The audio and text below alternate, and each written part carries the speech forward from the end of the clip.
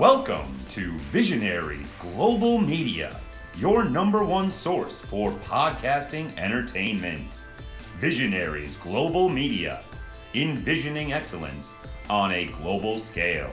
This is Banned from Ringside. Tonight on the Banned from Ringside podcast, we have your G1 nights 1 through 3 recap. We also have Fyter Fest Night 2 last night at AEW. Ric Flair's got his final match, and Zach has come back around on WWE Monday Night Raw is War. That and a whole bunch more tonight on the Banned from Ringside podcast. Defend yourself, Zach. You got about 15 seconds. Don't be talking over the signature at the beginning, Jason. Ditch that 9 to 5. It's time to feel alive. Hello, Marks, and welcome to the Banned from Ringside podcast. As always, I'm your host, Bill Vagey, a.k.a. Osh Squash Bagash.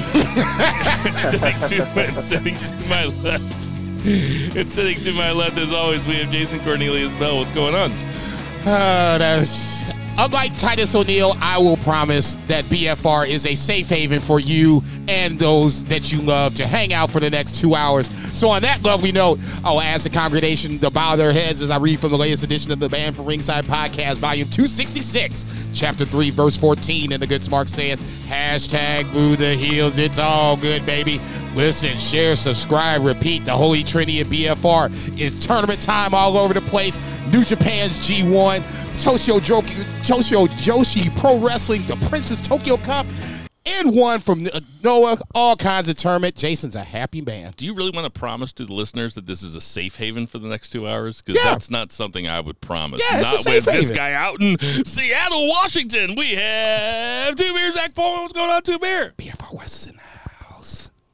I do love that JCB analogizes himself as the Titus O'Neil of the podcast because we're just such terrible people that we got to send our black ambassador out into the world to convince everybody that we're not. And he actually does that job. Like, he really is the brand ambassador, global ambassador of BFR. So I was going to say they're both old as fuck and they both went to college in Florida, but... Oh my God! He did not like that. I'm gonna let you chastise me about talking over the beat. Okay, I'll give you that. No, but you didn't I will talk over the fuck beat. you up. You didn't talk. You put me and Titus O'Neil and the University of Florida in the same sense. I will reach over there and smack you silly. You didn't talk over the signature. A little peek behind the curtain. I fucked up at the first time I was recording it. Jason had a real good laugh about it, and then I was getting ready to play the Visionary Network signature, and I could tell he was getting ready to say something. I said, don't talk over the signature. Anyway, out there on the West Coast, we have Two Beer, Zach Paul. What's going on, Two Beer? Oh, shit. yeah, I'm up in the Seattle area for work this week. Unfortunately, I'm in the suburbs of Seattle, so it's a lot of jerking off on cable television, really. But I am all caught up on WWE wrestling for the week, which is abnormal for me because I cut the cord a long time ago, and I normally don't have time for that shit. You know what's funny is that we're still not going to talk about it. I'm assuming we're going to say something about it. We'll say something about it, especially if Zach watches it. I mean, that's fun. We're Yeah, coming at you. Say shit. We got to take advantage of it. We're coming at you from sweaty St. Charles, Missouri. It's fucking hot out here. It's not as terrible as it has been. It's also not as good as it has been. It's pretty fucking hot out here. But, you know, we're going to do our due diligence. We're going to bring the people what they want, which is, it's G1 time, boys. This is the most wonderful time of the year. This is the true WrestleMania, and I've been excited to talk about this. I assume everybody's caught up on all 3 nights? Yes, sir. Yeah, not only that, I've literally watched every match of all 3 nights. It's not common in G1. I was going to say, who you, me? He wasn't lying. He really is bored out there. Let's get to that recount. 1, 2, 3. Jason, what's the 1 count? I hate to waste your lead in with talking G1 and then switching to something else. So let's stick to good portions of what we as the BFR crew love to talk about. The G1 Climax 32 tournament did start. 3 nights to go over. I don't know how you want to break it down. You want to talk about night by night? You want to talk about individual people? Let's go night by night. Let's. I mean, it was 12 matches. We don't have to spend a ton of time on everyone, but I mean, I think that all 12 were worth talking about at least. So, like we had said earlier, leading up to this, they're doing a match from each block, A, B, C, and D, 4 blocks, 7 guys in the block, and it's kept to that. At least formula for the most part. I'm assuming they would change it as we go along. But night 1 opened up with Henare versus Tanahashi in the C block. Henare with a big-time win over Tanahashi, a clean win, which I think is more of important. If you want to start pushing the younger stars like New Japan has kind of said that they wanted to do, I'm not saying that Henare is going to be a future world champion at any point. I can see him being an heavyweight champion. I can see him going off to other places and holding their mid-card titles.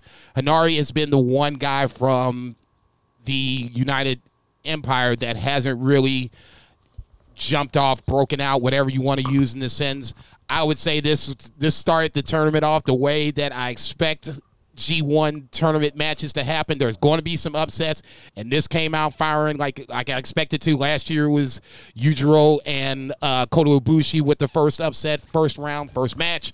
We came out right out of the bat with Henare going over Tanahashi. Like I said, clean as a whistle. Thoughts? Zach, your thoughts? Yeah, definitely nice little upset here. You know, typically on the first night you do have some kind of upsets, or maybe not even necessarily just the first night. Early in the tournament, we kind of established some upsets just because Gedo likes to break brackets right at the beginning and subvert expectations. So, yeah, I mean, Tanahashi is great. He's not as great as he once was, but he's still great. And this wasn't like an amazing Tanahashi G1 match, but made Henare look good, which he doesn't need a lot of help. Like, he's a good wrestler. He's got a great look. You know, large presence. Yeah, got a great look. So, yeah, happy for him. And he gets his first G1 victory of his career over arguably the greatest wrestler in New Japan Pro history. So I was pleasantly surprised with this upset. You know, we talked last year about how Henare, how many wins he might pick up or not pick up is what we were talking about.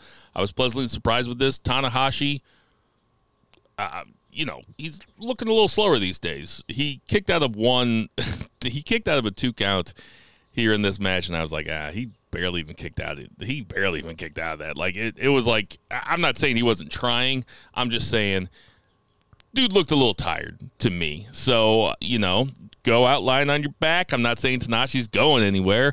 I am saying that I love this. I love that Henare got the win. As Zach said, subverted expectations. As a side note, I don't want to get into a digression too early here, but I was all caught up on everything at noon today. So my afternoon was all cleared up. What was I going to watch while I was answering emails at work? And I took advantage of the New Japan the historical matches, and I watched Tanahashi Nakamura from Wrestle Kingdom 2014 for the title. So that was like 11 or 12. Something like that. And it might be earlier than that. It might have been 2012. No, I meant like the number of Wrestle Kingdom. It was earlier than that. Okay. It's incredible, as you might imagine. It was fucking incredible. But anyway, I was happy with this outcome. What's next, Jason? ELP versus Will Ospreay in the D block. This is one of the matches that I personally was looking forward to, and it did not disappoint at all. Will Ospreay goes over clean. For me, the takeaway is ELP. ELP kind of made me really think that he wasn't going to win it, but I think he has a future, I guess, better choice of words, in the heavyweight division if he decides to continue that route. I'll just finish up the rest of the night one, and you guys can talk about it from that point on. Jay White in the B block defeats Sonata. Not a huge surprise. We all kind of said that Jay White is going to run the table. So far, so good. And then the main event of night one, you had Okada versus Jeff Cobb. We had talked about this leading up to it, and especially after last year where Jeff Cobb both of them had an historical run, and then they had to actually meet each other in the A block final. Obviously, Okada won that. Okada wins this time around as well. So Jeff Cobb seemingly feels like Okada is the one roadblock that he cannot overcome. So night one winners in order: Hanare, Will Ospreay, Jay White, and Okada. Go ahead, gentlemen. Zach, what's up? Yeah, I mean, Okada Cobb was really good, which we expected it to be. We've seen this match a couple times, and we knew it was going to be good. I love the story of the match where pretty much anything Okada can do, Jeff Cobb can do. It was Jeff Cobb doing all of Okada's moves, which was pretty fun. But yeah, worthy main event. But I think match of the night for me was Will Ospreay and Phantasmo. They just went out there and just murdered it right out of the gate. It was super fast, less than 15 minutes, but it was just so fast the whole time. And didn't really rely on the comedy spots, even though I think El Phantasmo did a back rake in here because he can't get away from not doing a back rake. But really fantastic. And I love the finish of this match where basically Phantasmo goes for a pin and he's arguing with the ref about a 3 count, and Will Ospreay just hits him out of nowhere with his blade while he's arguing. So that was a great super finish. Fun, creative finish. Yeah. No, he murdered his ass with that. Out of the first 3 nights, that's my favorite match so far. With me and New Japan, it's hard for me to have this high bar and them always meet that high bar. This is one of those times where I thought they did it. They did it well. Like I said, ELP's got a future if he wants to hang out in the heavyweight division for sure. Yep. Yeah, I think for me too, this is the match of the tournament so far for me. Yeah, for sure. Oh, I don't know if it was the match of the tournament so far with me. It was as good as you wanted it to be. As good as you wanted it to be. Will Ospreay can wrestle anybody and look fucking awesome. As Zach said, I love the finish. Will Ospreay should have gone over. I think that Will Ospreay is going to win. Everybody picked Will Ospreay to win this block. So, yeah, this match ruled. Night 2, we open up with What? Sonata and Jay White. You want to piss on Sonata? Go ahead. I'm sorry. No, I'm not. I don't want to piss on him, but we didn't get to talk about Sonata and Jay White. You did. Or did Zach talk about Sonata and Jay White? No, I glossed over it. I'm sorry, Tom Brady. You want me to shut the fuck up? I'll shut the fuck up. I'm glad Jay White went over. And then Okada Cobb. So, Jason, I want to go back to something that you said last week about Okada Cobb. You said whoever won this match was going to lose to Yano. I believe that match is the next night. Yes. It's July 23rd. Yeah, so next week coming up. Week, I think that's Saturday, right? Well, we're going to have 4 G1 nights to talk about next week. And Okada and Yano is going to be one of them. I think it's Saturday, but don't quote me on night 4 through night 7. I said on the podcast last week that I love that pick. I love that prediction, and I am looking forward to Yano Okada. I don't know if that's going to go down now. Chaos will reign. Yeah, right. Okada Cobb was as good as you expected it to be on night 1. I love this match. I liked it as much as I liked Will Ospreay versus ELP, to be honest. I just like I like the mashup of styles between Okada and Cobb, and I like Cobb doing all of Okada's moves. It was especially badass when he did the tombstone pile driver onto his knees and then stood up off of his knees and did another pile driver on Okada. That was a special. Okada reversed it. Oh yeah, Okada reversed that one when he went for the second pile driver. He got dipped tombstone with his own. You're right. Which was very impressive by Jeff Cobb. Oh, I mean, it's impressive on both sides. I mean, it just reinforces why Okada's the man and Jeff Cobb is the next coming of the man. I hope so. It fucking ruled. It was a great beginning to the tournament. All right, Jason. Night 2, we open up with Taichi versus Tomohiro Ishii. God damn, Ishii is just he confounds me in this scenario where this is a match where I think he should win, and he didn't win, and that's okay. If he's going to lose, I want him to lose to somebody that should be getting some sort of a push, and that's Taichi. Taichi wins the opening match of night 2. Yano versus Jonah, obviously, fuck Yano first and foremost. Yano wins by double gold blow, and then a count out with Jonah and bad dude Tito on the outside trying to double team him. ZSJ versus Kenta in the C block. Kenta scares me sometimes because I think he be hitting these fools for real. I mean, damn, he was beating the shit out of Zack Sabre Jr. Zack Sabre Jr. does turn around and gets the win. And in the main event of night 2, you had Shingo versus Juice Robinson. Juice Robinson running around with the U.S. title and not being the U.S. champion. I thought this was going to be easy speasy, lemon squeezy for LIJ. Not so much. Another upset. Juice Robinson goes over Shingo in the main event of night 2. That was shocking to me. Juice winning against Shingo was shocking to me. Was it not shocking to you? You look like you might have seen it coming. Did you see it coming a little bit? Jason? A little bit, yeah. You I saw mean, it coming a little bit. I don't like the fact that it's Shingo taking the L, but if you're going to keep Juice Robinson hot and build that up to the eventual Will Ospreay Juice Robinson match, Juice Robinson's going to have to be. That shit was also clean. It was a clean win. That's what I think. I'm so more just kind of in disgust about than anything else. You know, it was a little distraction, but he did yak him with the left hand of God, and he took it on with Pope Friction. So at that point, you know, it is what it is. It's not House of Torture shit, but there was a little smoke and mirrors, if you want to go that route. I loved Tai Chi versus Ishii. I loved it. It was a hard-hitting, typical Ishii-style match where those motherfuckers were hitting each other also, and Tai Chi ends up winning with the Black Mephisto on Ishii. Oh, Zach, what'd you think about this match? Tai Chi versus Ishii? Yeah. Oh, yeah, it was awesome. It really kind of goes to show, so hard-hitting for sure. Ishii looks like he is murdering dudes. Like, he looks like he's chopping guys right in the throat and stuff. And he's just not. He's just, like, that good. Like, I was watching him, and I was watching real close, and I rewound it a couple times because I'm like, man, he looks like he's just chopping these guys right in the Adam's apple. But, like, he stops short, and he, like, cups their shoulder. Like, the impact is, like, the palm of his hand to their shoulder, and it's not his forearm on their neck, but you like have to look really hard because otherwise it just looks like he's just hitting you right in the Adam's apple over and over. He's a genius. He's so good. He's all about hitting dudes very hard in safe places, and in that aspect, he's the opposite of Kenta. Kenta's just a dickhead.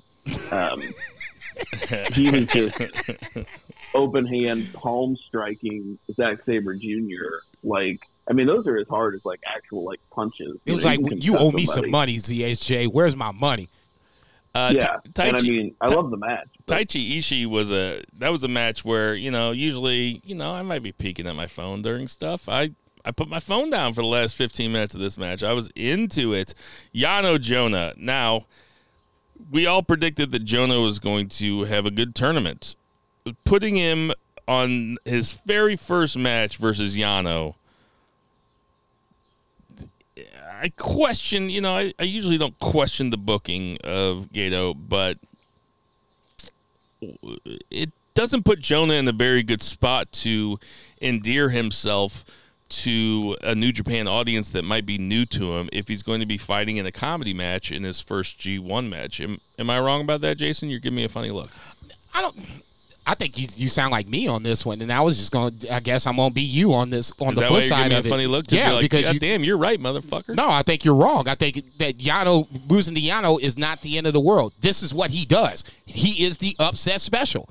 Somehow, some way, he beats guys that he has no business beating. Case in point, leading up to this, all Yano did was run around anytime in the preview matches. No, I don't want to be on. I want to be in the ring. I want to be in the ring. He's always talking on the outside of the ring. They really never matched up until this G1 match.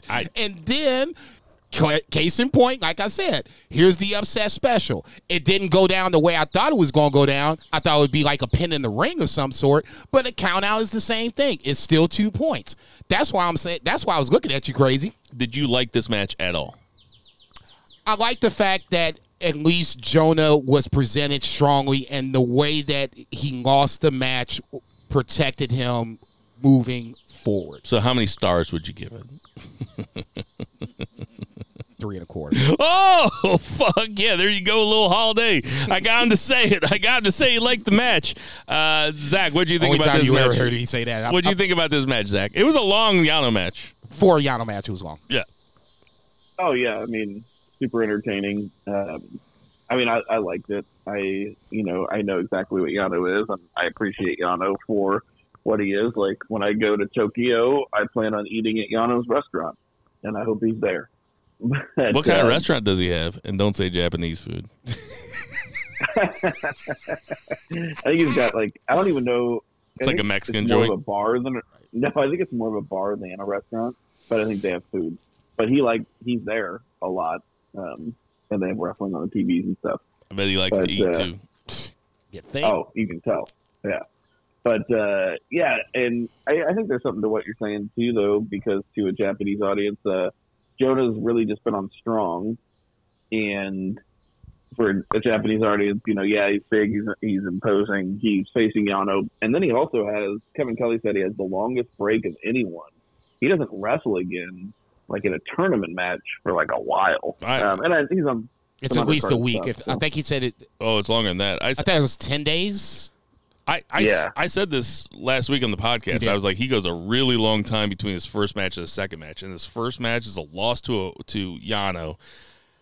I probably would have preferred, maybe they don't have big plans for Jonah. Maybe they think that Jonah's, in terms of, fighting for titles and things like that. Maybe the idea of Jonah is that he's there to replace Bad Luck Fale, in like his kind of role in the G1, where he's there to be a big guy that gets a couple wins, but ultimately doesn't really affect anything really that much. Still, like I texted you guys, I had an involuntary laugh out loud when Yano double low blowed him. I thought that, like, I did the, like, I saw him getting ready to do it, and then I fucking laughed out loud. I wasn't doing it. Jason wasn't with me. I wasn't doing it to troll anybody. I just literally thought it was funny. And the more I read about Yano, read people's takes on him, the more I realize that I am very much in the minority, especially on the American side of it. Like, people fucking hate Yano. Him. So, my birthday's November 15th. Hate. My birthday's November 15th. You guys can go I know. ahead. Give me a Yano shirt. I'm just going to order it and I'll just send it to you. Yano shirt I will order it and I'll everywhere send I it go. to you. Don't worry I'll about wear it in my Christmas card picture with my family. No, you are not. Aaron Fahey is not going to let that shit fly. All right. I can tell you that is not happening. Zack Sabre Jr. and Kenta. To me, this has been the match of the first 3 nights. This match was incredible psychology in a heel versus heel match. They never lost the crowd. Sometimes hard to do that in a heel versus heel. Kenta certainly looks like an asshole. He looks like a bigger asshole than Zack Sabre Jr., who looks like a fucking asshole. But when they were sitting down and asking each other to kick them in the back, and they were trading kicks, and Kevin Kelly goes, "Oh, you don't want to trade kicks with Kenta," and then Sabre Jr. came up behind him, put his shoulders down the mat, and did that thing where he puts both feet on the side of his neck and twists, and he did it twice. And Kevin Kelly's like, he's just smart. He's just so cerebral. I especially liked how Kenta had the match won twice. Yeah. Had 2 counts and then picked Pulled him back up. I was just like, to make a point. No. To make a point. I also really appreciated the way that how come I can never remember the other guy's name? The other announcer. Chris Charlton. Chris Charlton. I also like the way that Chris Charlton said that Zack Sabre Jr. has his method is if you don't tap out or pass out within 6 seconds of a submission move, Zack Sabre Jr. switches to another submission move. And then Chris Charlton started going 1, 2, 3, 4, 5, 6, and Sabre Jr. would switch on, like, every time he did it. I was like, God damn, that is fucking awesome. And that only endeared me more to Zack Sabre Jr. I'm glad that he won this match, and I really enjoyed his backstage promo afterwards, where he said he doesn't give a fuck about baseball and he doesn't give a fuck about New Japan. He's going to win the G1. Zach, any further thoughts on this? I know you said earlier that Kenta's an asshole, which he is. Oh yeah, no, this is fantastic, and I won't argue with you. This is one of my favorite matches in the tournament so far. I have seen some matches with Kenta, like when he was younger, specifically in like a 6-man or 8-man, and like he was really wailing on a young guy. I can't remember who it was. And the guy tagged in Yuji Nagata, and Nagata like taught him a lesson, like shoot style, like in the ring. Like Nagata like beat the shit out of him, and it was awesome because I mean Kenta, yeah, he's just an asshole. Like he hits too hard, and yeah, like Nagata got in there and taught him a lesson. But that's his style. I mean, he's a legend. Like we missed his prime as far as like in the podcast, but he was kind of senpai to Zack Sabre Jr. whenever Zack Sabre Jr. was in Noah, and they told that story where they get in the ring and Zack Sabre Jr. is like, "I'm senpai now, motherfucker," and I'm like, "Oh, this is awesome." Yeah, so and yeah, so you know, whenever the American Dragon Bryan Danielson, I mean, the whole reason he has the style that he has is because he wanted to be more like Kenta. So I'm not going to say anything bad about Kenta and the way they wrestle, but I wouldn't want to. I'd be very pissed if he was like hitting me open palm in the face if I did not consent to that kind of thing. But yeah, so it was fantastic, and yeah, like Phil said, the psychology where he had it won, and then Zack Sabre Jr. just you know, didn't give up, snuck the win. It was his own arrogance that, you know, pride cometh before the fall. And then finally, we had Juice versus Shingo, and Juice went over. We already said that we were all well, I was surprised by this. Zach, were you surprised by the finish of this match? Totally. I was also surprised that it wasn't a better match, especially after the Zack Sabre Jr. Kenta match just kind of fell flat. I don't know if Juice is having a rough time coming back from his real, like, shoot injury. He had, like, appendicitis or whatever. Yeah.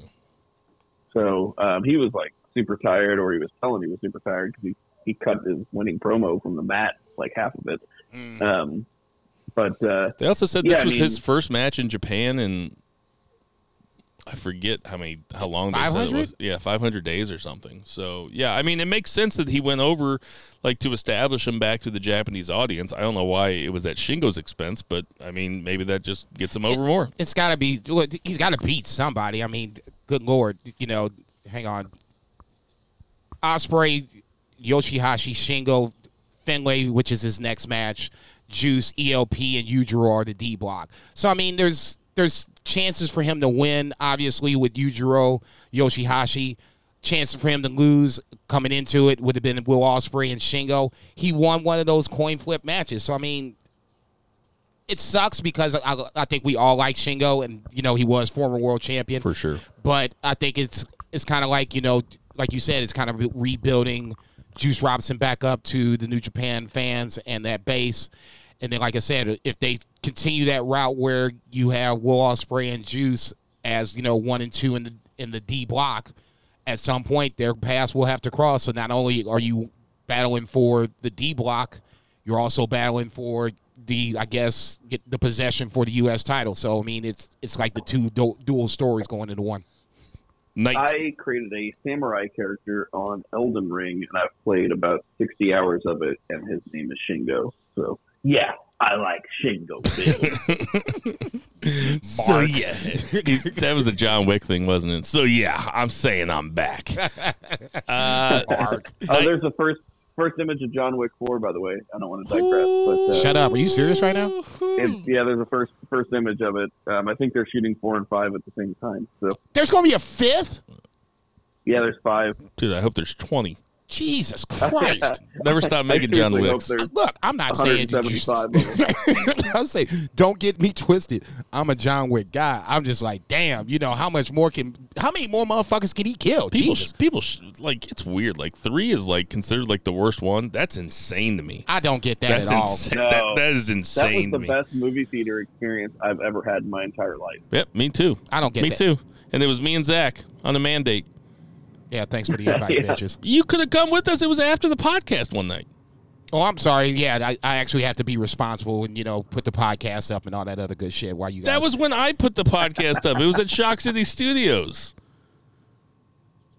I still didn't get the invite. You were. I'll find the podcast. I'll find I'm sure opening night. I'm I'll sure. find opening night. I'm sure you'll go out of your way in the next 7 days to make this shit happen. Wow. Oh my God. I think me and Jason need to start over tonight. All right. Night 3. Jason. Open it up. I'm going to go check on the baby. I'm going to give you time to calm down. Night 3, we open up with David Finlay versus Yujiro Takahashi. Peter in the house. Oh, Lord have mercy. Anyway, once again, we have another upset. Yujiro upsetting David Finlay with the help of Sho coming down and distracting the referee. The usual House of Torture fuckery. Next, you had Chase Owens versus Tama Tonga in the B block. I know this is Jay White's block to lose, but for me, the other story in the B block is Tama Tonga because a lot of the guys that ousted him from Bullet Club are in this block. So it's a chance for him to go down the line and pass out some receipts. He gets his first receipt passed out to Chase Owens with a win there. Bad Fale versus Lance Archer in the A block. The Monster block did not necessarily come off the way I thought it should have here, especially. Bad Luck Fale wins by countout over Lance Archer. And then the main event of night 3, you had one Naito versus Goto. I said it last week, and I'll say it again. Goto always rises to the occasions when G1 comes around, and he did it again. He broke a 5-loss losing streak to Naito in G1 tournament matches. He beats Naito clean in the main event of night 3. Two Beer, thoughts? Yeah, that was the best match of the night. I watched this today, partly last night before Dynamite. I watched like all of the tag matches before Dynamite, then I watched Dynamite, and then this morning when I woke up, I watched the singles matches. And Goto versus Naito was by far the standout. This was the most lackluster night of all of the G1 so far overall. But that match was quite good. Yeah, it felt like Goto got a huge upset. I'm not going to call it an upset. As much as, Naito is the more over guy, obviously the more accomplished guy, I can't consider this an upset in the sense of like Yujiro versus Finlay feels more like an upset just because you had the guy in the backstory coming into that. Well, yeah, because it's Yujiro won, but the backstory coming into it was like Yujiro was, kind of pissed off because people were saying last year because you didn't have Gaijins being able to participate, that's how he got into the G1. So, you fast forward this year, boom, here comes a Gaijin. Even though it was a ton of House of Torture fuckery, he gets the win. Hanari versus Tanahashi is more of an upset to me versus Naito and Goto. This was... Oh, sure. Yeah, I wouldn't say it's a huge upset. I did say it's a huge upset, but... it felt like an upset Goto to me. He's completely capable of beating anybody at any time, and I love that about Goto, and this keeps that legacy alive. Yep. But it wasn't what I was expecting.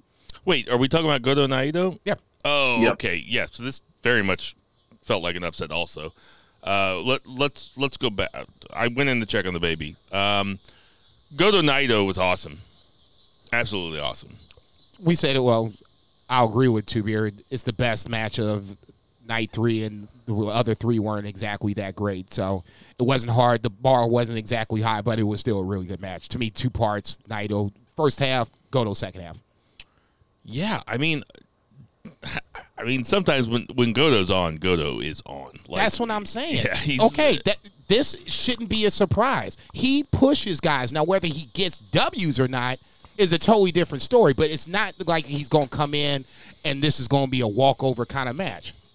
No, not at all. I expected Naito to win. You expected Naito to win. I expect Naito to win all the matches. Yes, okay. Come on. All right. Duh. But I was pleasantly surprised with this. What the G and G1 stands for? Goto. I thought that Yujiro versus Finlay, I thought that was an upset also. Were you guys saying that was an upset? To me, it's more so an upset than... Now, I think that Yujiro doesn't win very much. You know how sometimes soccer coaches will tell their players to not have sex before matches because it calms them down too much? Yujiro's valet is clearly very fond of him. And I can't blame Yujiro for being very fond of her either. Like, Jesus fucking Christ. Is she naked underneath those fishnets? God damn. It kind of looks like when like one of the back of the house guys is dating one of the servers. You know what I mean?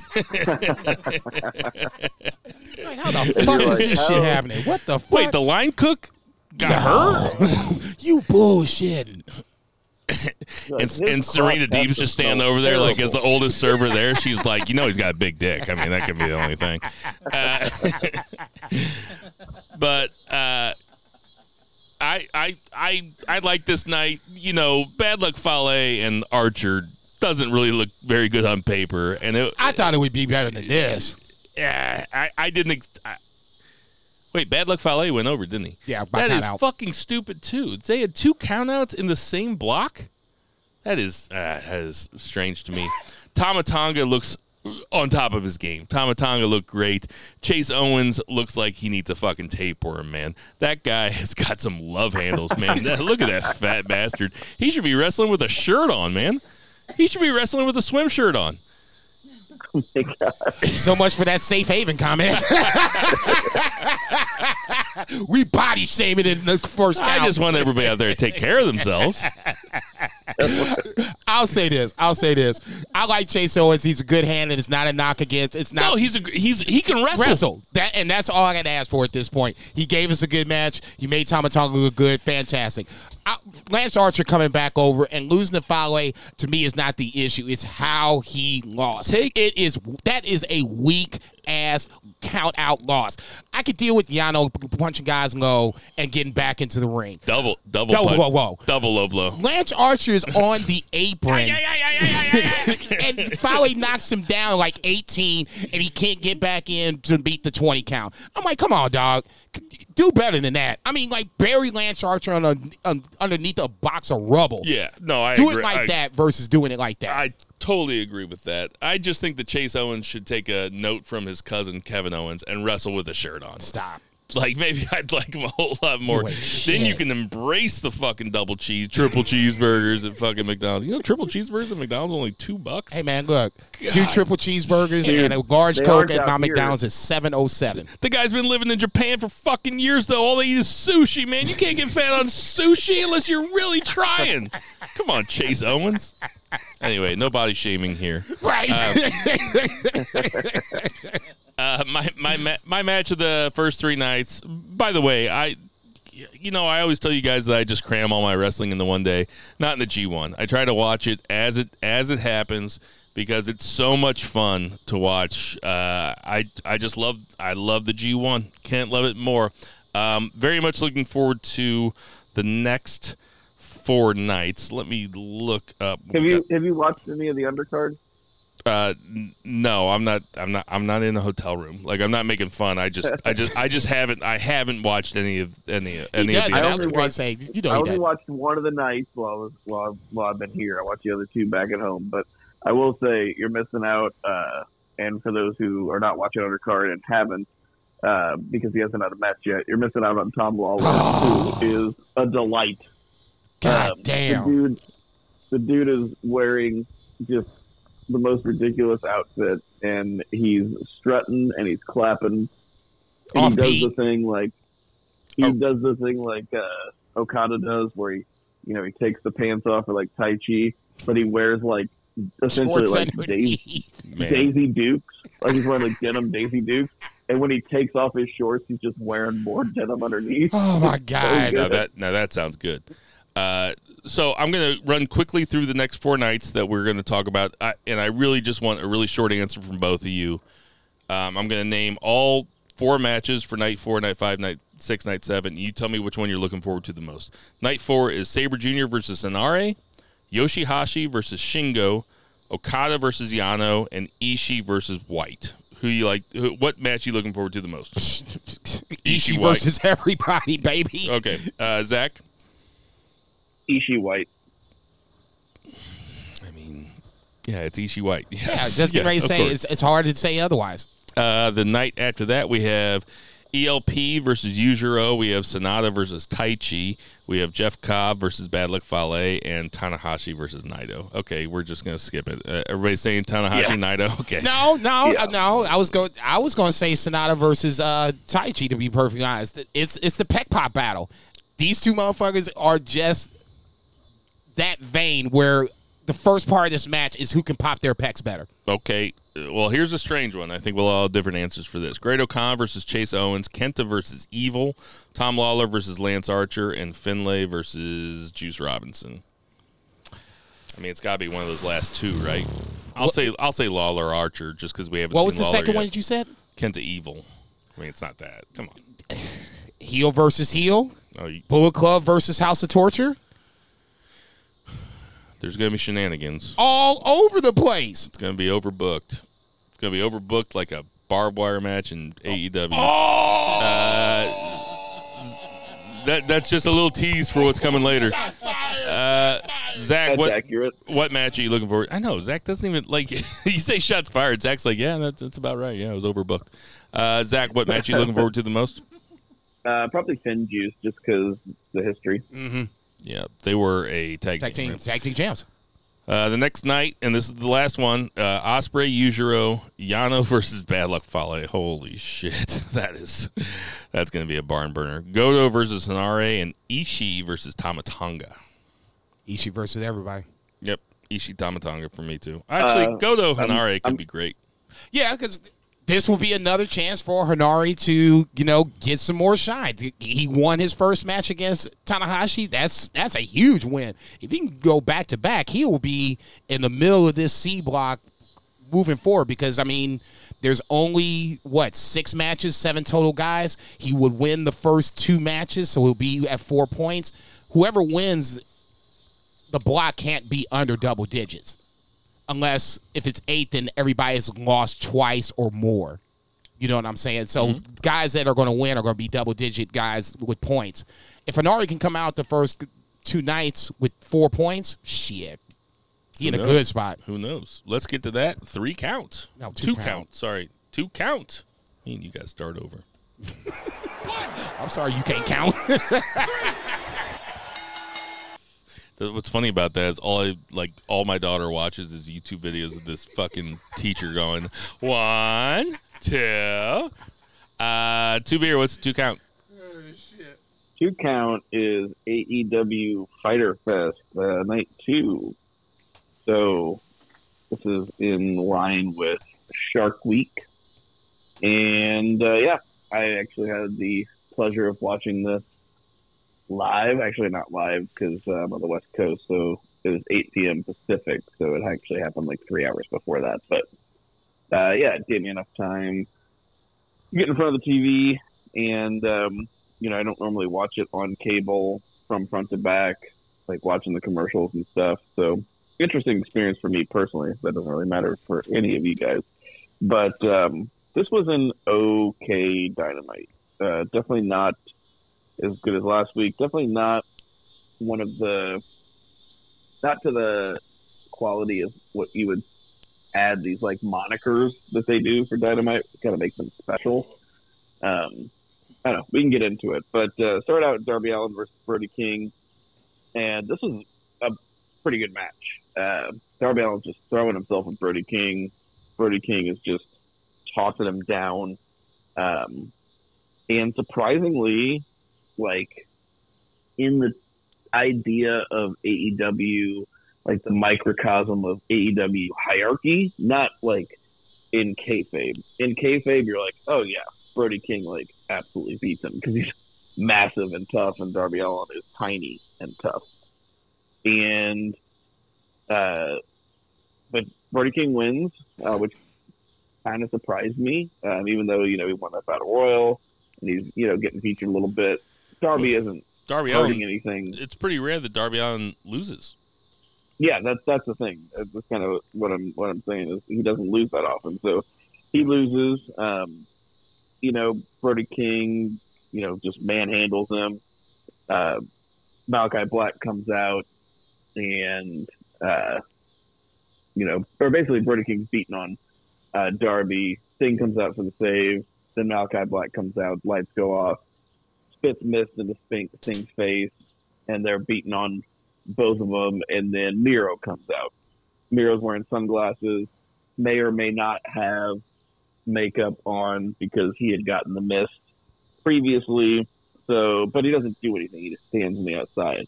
So it's kind of like a slow build to go to commercial. So, the match itself, entertaining. Afterwards, little convoluted. I'm fine with kind of seeing where this goes. It could either go with House of Black as a trio versus Darby Allin, Sting, and Miro, building towards that, or maybe Miro's joining House of Black. I don't know. There's intrigue there. What do you guys think is going to happen? I'll be honest. I don't want to see Miro with anybody. I want to see Miro just dominate on his own. The fact that you kind of have him in this feud, I get it, but I don't get it. It's a spillover from Forbidden Door, okay? But I mean, Miro's not doesn't need to be involved in, and I'll call it mid-card, upper mid-card, whatever. Miro's at the point now where it's championship, world championship, or bust. I don't care if it's ROH. I don't care if it's AEW. He should be in the main event picture. Now, if you want to wait and figure out who's the champion after All Out, fine. Knock yourself out. Miro should not be involved in this at any point. What do you think about Brody King versus Darby Allin? I agree. Two-Beer, the match itself was good. I thought that Brody King looked as strong as he should be looking. He threw Darby Allin around like a little ragdoll the way he should. He won the match. I don't think it's a big surprise just how the match played itself out. Darby is not Teflon, but he can absorb this loss. It's an easy loss to absorb. If you look at the two guys, it'd be like, okay, yeah, I can see why you lost. Sting versus Malachi Black, I guess, is the next kind of running storyline with that. I'll be honest, I'm a little more intrigued with that versus now Brody King versus Darby Allin. We've kind of seen that. We've seen where this is going. I want to see if they want to put Malachi Black over Sting. That's what intrigues me. Brody King, Darby Allin was tremendous. Tremendous. That's exactly what a big guy versus a little guy. That's exactly how it should be booked.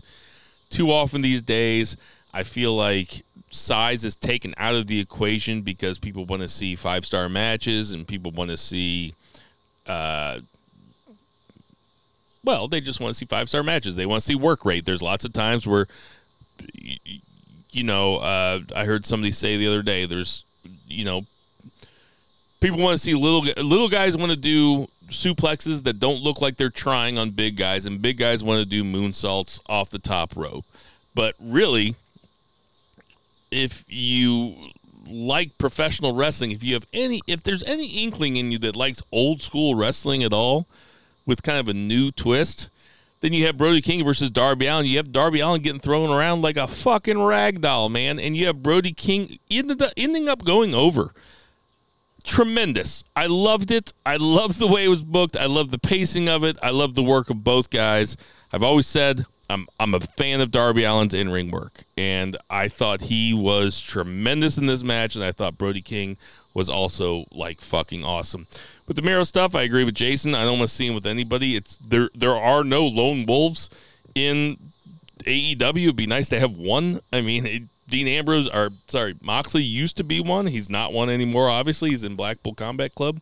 I want to see Miro by himself. For sure. Sting, whatever. Like, Sting, keep doing your thing, man. People love him. God bless him. Keep him on the card as long as he wants to be diving around there, as long as he's still healthy. Yep. Like, he's earned that right. He's undeniable now. I mean, he really is like... the most amazing career, the most amazing comeback I've ever seen of any wrestler, and that's not Shawn just me Michaels. being a Sting fan. Oh yeah, but like Sting's older than Shawn Michaels. Shawn that's Michaels what I had a mean. broken Shawn back. Michaels had a comeback, but he was still like young. I mean, Kurt Angle won an Olympic gold medal with a broken freaking neck. I just mean for old guys, you know. No, I just want to say it. No, I think that Sting's resurgence is nothing short of remarkable. He's obviously having fun doing it. Like, he's loving it. He's jumping off of fucking shit. Everything. He's getting caught by 4 guys at a time, you know. He obviously likes it. And my biggest thing against Sting was, like, it was all just fucking Stinger splashes and, you know, Scorpion death drops. And he's doing all sorts of shit now, man. Good for him. God bless him. He's, what is he, 64, 65 or something? We just recently did his birthday, so he's in his 60s for sure. I think he's 63. I think he might have just turned 64.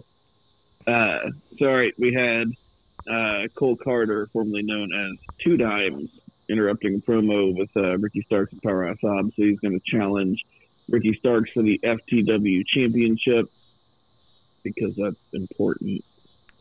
Stop. And so that comes up later. We'll talk about it later. It was a little funny that Ricky Starks said last time we saw you were sleeping with the fishes, which all 17 NXT fans that watch AEW got that joke. Man, I watch NXT and I didn't get that joke. Well, I don't watch NXT and I got the joke. I didn't know who the fuck he was. Oh, Jesus Christ. Thought, who is this good-looking kid? He looks like Jimmy from Boardwalk Empire. I didn't know it was him. That's what he looks like. I never tripped off of that until you just said that. He totally does. Obviously Funny. more built, but just, yeah, he does look at him. That's crazy talk. I didn't know it was him, but once I found out it was him, it made more sense because I didn't know about that angle. But I couldn't have picked this guy out of a lineup. He was like 2.0 a year ago. Couldn't have told you who it was. Well, as Tony Two Dimes or whatever the fuck his name was, he always wore sunglasses and like a fedora. It's like he never really wrestled without his sunglasses on. Okay. See, that's where you watch more than I do. I just know the end of the end result was they threw his ass. They threw his ass into the lake. Okay, that's what I know. The fact that you watch that, you don't know that, that's crazy. I watch it tangentially. Like I'm, it's on in the background. Yeah, I mean, I'm reading a book or fucking putting the kid away or putting the kid away. Let me pack up the kid. Like she's my golf clubs. I'm putting the kid away, you know. Wherever the fuck she sleeps. Yeah, you know, just throw her around. It doesn't matter. I'm sorry, Mom. I'm a bad son. Go ahead, Two Beer. All right, we had Jon Moxley and Wheeler Yuta versus Best Friends. This was the highlight of the night for me. I really liked this. The storytelling was really, really good. You know, the whole idea was that Trent Beretta hated Wheeler Yuta. He thought that he took advantage of his best friends, Chuck Taylor and Orange Cassidy, was sleeping on their couch. Kind of did. And Kayfabe style. And Kayfabe style, he totally did. And then as soon as he saw a better, sexier, cooler group, he made his move. And, you know, he went and he stopped sitting at the nerd lunch table and he went and sat at the popular kids lunch table. And the popular kids rebuffed him for a couple days. But then eventually they're like, you know what? Yeah, Wheeler, like, you can sit here. So we had Orange Cassidy on commentary, which is always good for me. To be honest, though, like, kayfabe style, if Wheeler Yuta did that, that would be like me playing bass for my old band, and then, like, you know, like the Strokes come along, and they're like, hey, Bill, do you want to come play bass for us on tour? And I'd have to be like, peace out, dudes that I know from St. Louis. Like, I'm going on tour, get laid, do coke, and play in front of thousands of people every night. Yeah. Okay, and I'm sorry. So sorry, Chuck Taylor. Sorry your feelings got hurt. Okay. Small potatoes. Okay. Sorry, Trent. I know you doing your thing in New Japan. They should change the name of the Best Friends to Small Potatoes. Oh. You a side dish, nigga. Zach goes, oh. You a side dish. I'm sorry. Peace out. Okay, even in the kayfabe style mode, I am not mad at Wheeler Yuta at all, okay? The man is trying to aspire to the next level. Best Friends had took him to a certain point, and I'm sorry, that is the cap. If he wants to move up and be a better wrestler, he has to move along. There is nothing wrong with that. I watch way too many sports. This is, to me, one guy that's on a team that is okay or good, and he moves to the next team that's even better. I have no problem with Will Yuta moving on. Yeah, I love this match, though. It had really great storytelling. And like I said, Orange Cassidy on commentary will never stop being funny to me. But it completely was so impactful to the storytelling when Wheeler Yuta ended up doing this super convoluted pin on Trent Beretta. And Seatbelt. Yeah, the seatbelt pin, and got the 3 count, and Orange just says, Chuck taught him that pin, and he throws his headset off. And it's like, my heart was breaking. Man, I missed that. So That sounds sad. really good. That sounds really funny. So sad. Yeah. Side note. Anyway, I will say real quick, sorry, Yep. before that side note, this match got me thinking. So there's rumors of Keita Omega coming back and All Out. Young Bucks don't have any belts. We know the trios titles exist right now, and the Elite sound like the quintessential example of holding those trios titles. But I think you give them to the best friends, because these guys are tried and true. They're great every night that you put them out there, and you got to give the people what they want. And I think that I think best friends should have those trios titles. Can't argue with that. Did you guys see what Did you guys see what Jim Cornette said about Wardlow? No. It's like Jim Cornette, his whole money now is just based off of just hating on AEW. But he was talking about Wardlow, and he said, I'm speaking to Wardlow directly right now because he hated the way that Wardlow was presented in that match with Orange Cassidy. He's like, and then he goes, do me a favor. And he gave out 4 phone numbers, and it was Vince McMahon, Bruce Pritchard. Like, he gave out his phone numbers on the podcast, and they beeped him out. He was like, call them. He's like, you need to sign with WWE. He's like, this promotion doesn't know how to build anybody. This promotion, he's like, you got over on your own. The promotion didn't do anything for you. You and MJF need to go to WWE as soon as possible. Jim Cornette is, I think it's a work now. I'm starting to think it's I'm starting to think it's a work. He's working his audience. Yes. I guess. Yeah, he has an audience, and those are the people that continue to give him money. He's just a grifter at this point. He's like a carny grifter. He's just like Trump. Trump doesn't believe any of the shit that he says, but people give him money for saying it. Nah, that dude's all he cares about is himself and money. Like, he doesn't care about anything. Wait, are you talking about Jim Cornette still? They're one and the same. Okay. I was going to say, does it matter? Trump Cornette 24. Fuck that, Cornette Trump 24. Yeah, I was about to say, we already saw Trump running the fucking country. We can get Jim Cornette a role. What the fuck? I will say this, just one quick sidebar on the match itself. I kind of found it interesting that Best Friends was being a little heelish at certain points. Not saying that they're going to flip, but... You mean after the chainsaw last week? Okay, chainsaw aside, okay, I think that was more for us to get our giggle in and kick them out of the ringside area versus them, going down that heel road. We could, if you want to throw the chainsaw out there, that's fine. I just thought, especially in this particular match, I saw them being a little more heelish than I normally see them. I don't know if that's a scenario where they're trying to play into the jealousy of Trent versus Will Yuta, or this might be something bigger to come. It just felt like this wasn't the Best Friends team that I'm used to seeing, if that makes sense. Okay. Yeah, I think it was probably just more being pitted against the biggest babyface in the company. It was probably more. I guess, and that was my other point. I guess I'm not a huge fan of singles wrestlers, even if they're singles champions, beating the established tag team. Oh, yeah. Yeah, because Best Friends are more tag team specialists. Right, and this should be up their alley. I mean, I get it. It's Moxley and Will Yuta. It's more so Moxley than anything else. Moxley's not going to be on the losing side. Damn sure is not going to take the pin, but it just felt a little off where tag team specialists lose a tag team match to 2 singles guys. Sure. So we had Daniel Garcia, calling out Yuta because they have a ROH Pure Championship match. First of all, all right, I'm looking forward to this pay-per-view. Dude, I'm especially looking forward to yes, sir. FTR Way more than Briscoes. Way more than SummerSlam. Yeah, which we'll talk about FTR Briscoes coming up. But I'm looking forward to this pay-per-view, and we'll talk about the whole thing coming up. We'll do a rundown. But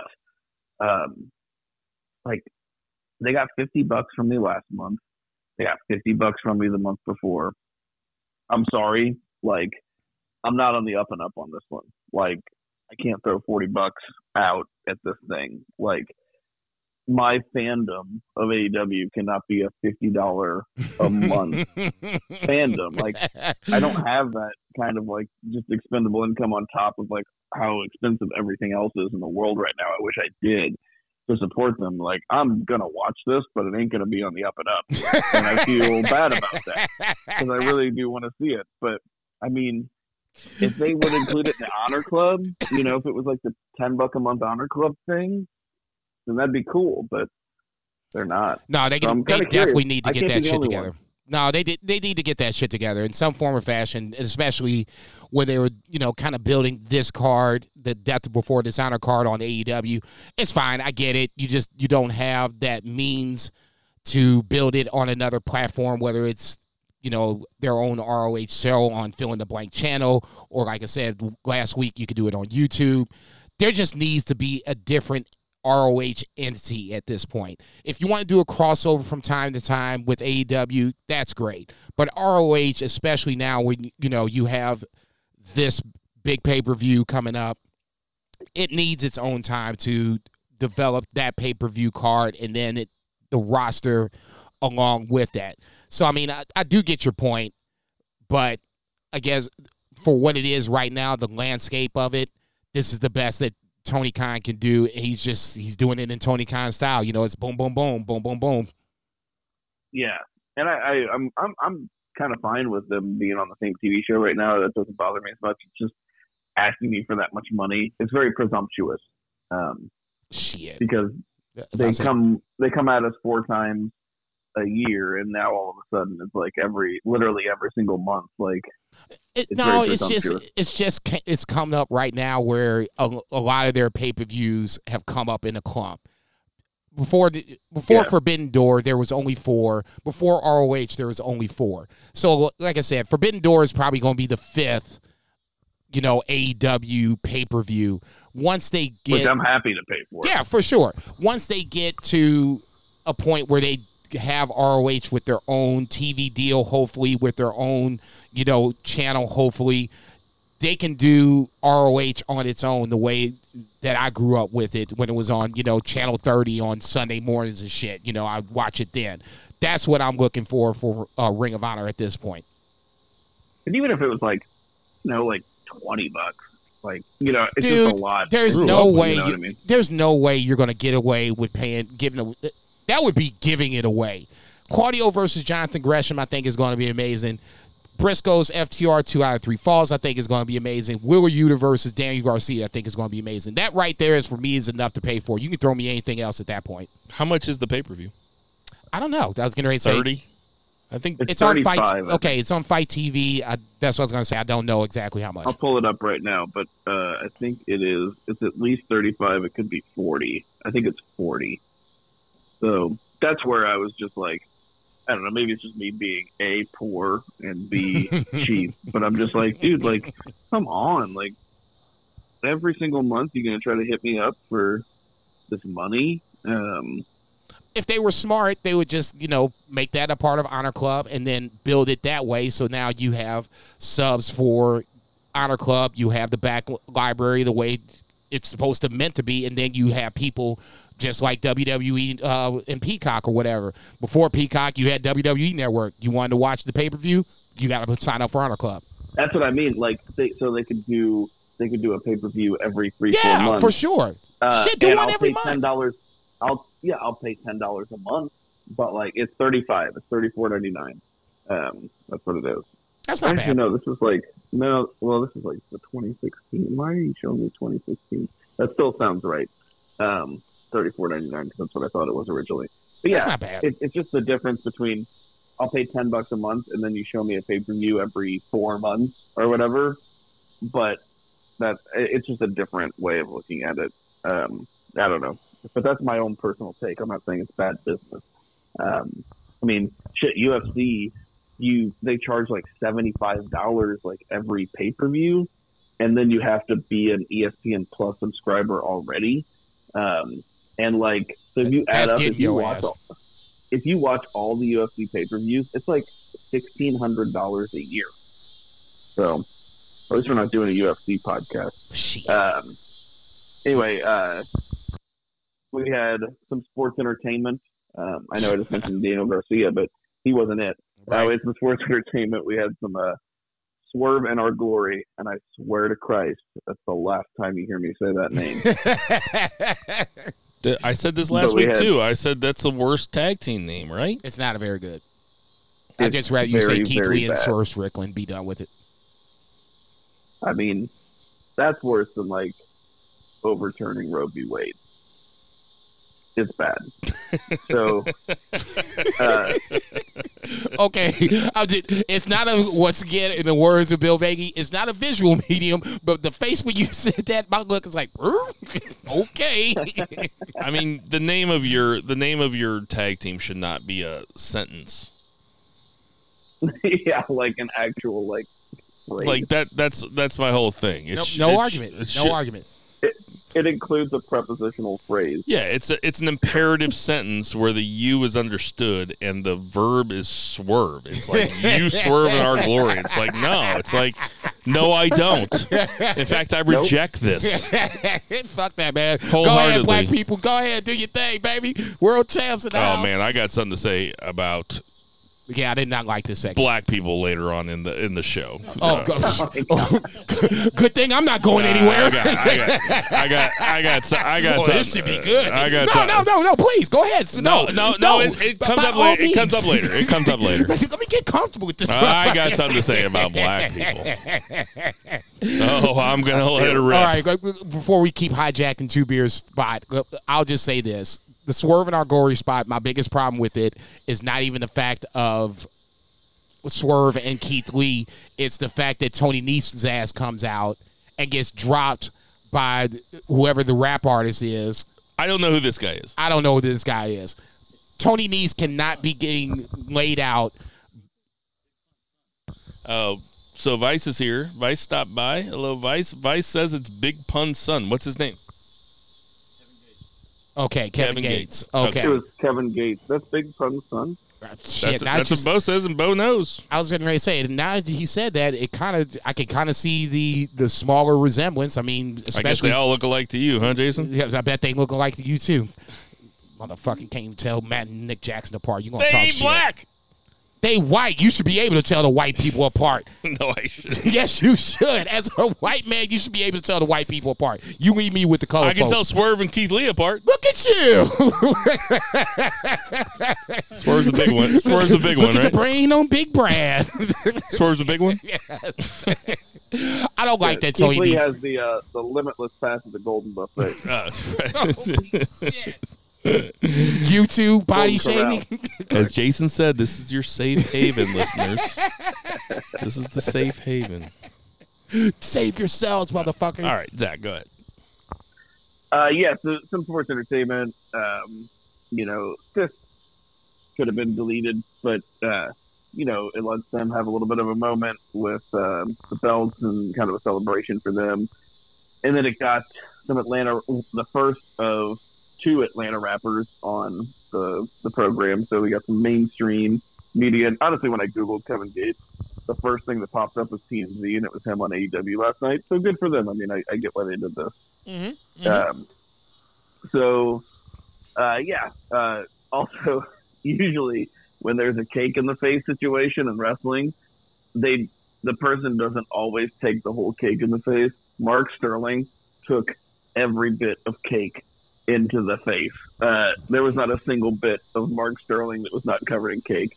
It was perfect. Yeah, that is so WWE. WWE 4th of July SmackDown type shit. It's it's a holiday Holiday SmackDown. SmackDown. So Yes. somebody's taking a cake in the Yes. face, and it's gonna be Chad Gable or Yes. R-Truth or something. And it's Yes. like it's just. I thought you guys were supposed to be the alternative. I didn't like it. No, I didn't like it, but it's actually further back. It's older school wrestling than that, because WWE does that terrible shit on the the holidays and stuff. But this was like very old school wrestling, like the cake in the face, the pie in the face thing. It's older than that. I'm not saying it's particularly great or anything. It's just this was a very old school angle, in my opinion. That's the track you're going. Yeah. That's what. Okay. All right. He died on that hill. Let him die. Right. Let him go. I mean, We can kick him up. He dead. Let him go. All right. What was next? I don't know. Varsity Blondes versus Christian Cage and Luchasaurus. This is interesting. I'm interested to see what you guys think about this. So, basically, Luchasaurus runs through these guys just in time for Christian Cage to get the pinfall. But I like how Christian Cage, he got tagged in and he told Luchasaurus, he's like, get the fuck out of here. Bitch. Get on. That was my favorite part of it. I was Get like, the fuck damn. out of here. Like, dude, it come was on. so good. It was so good. But then Jungle Boy's music hits, and the Baltimore, and everybody goes crazy.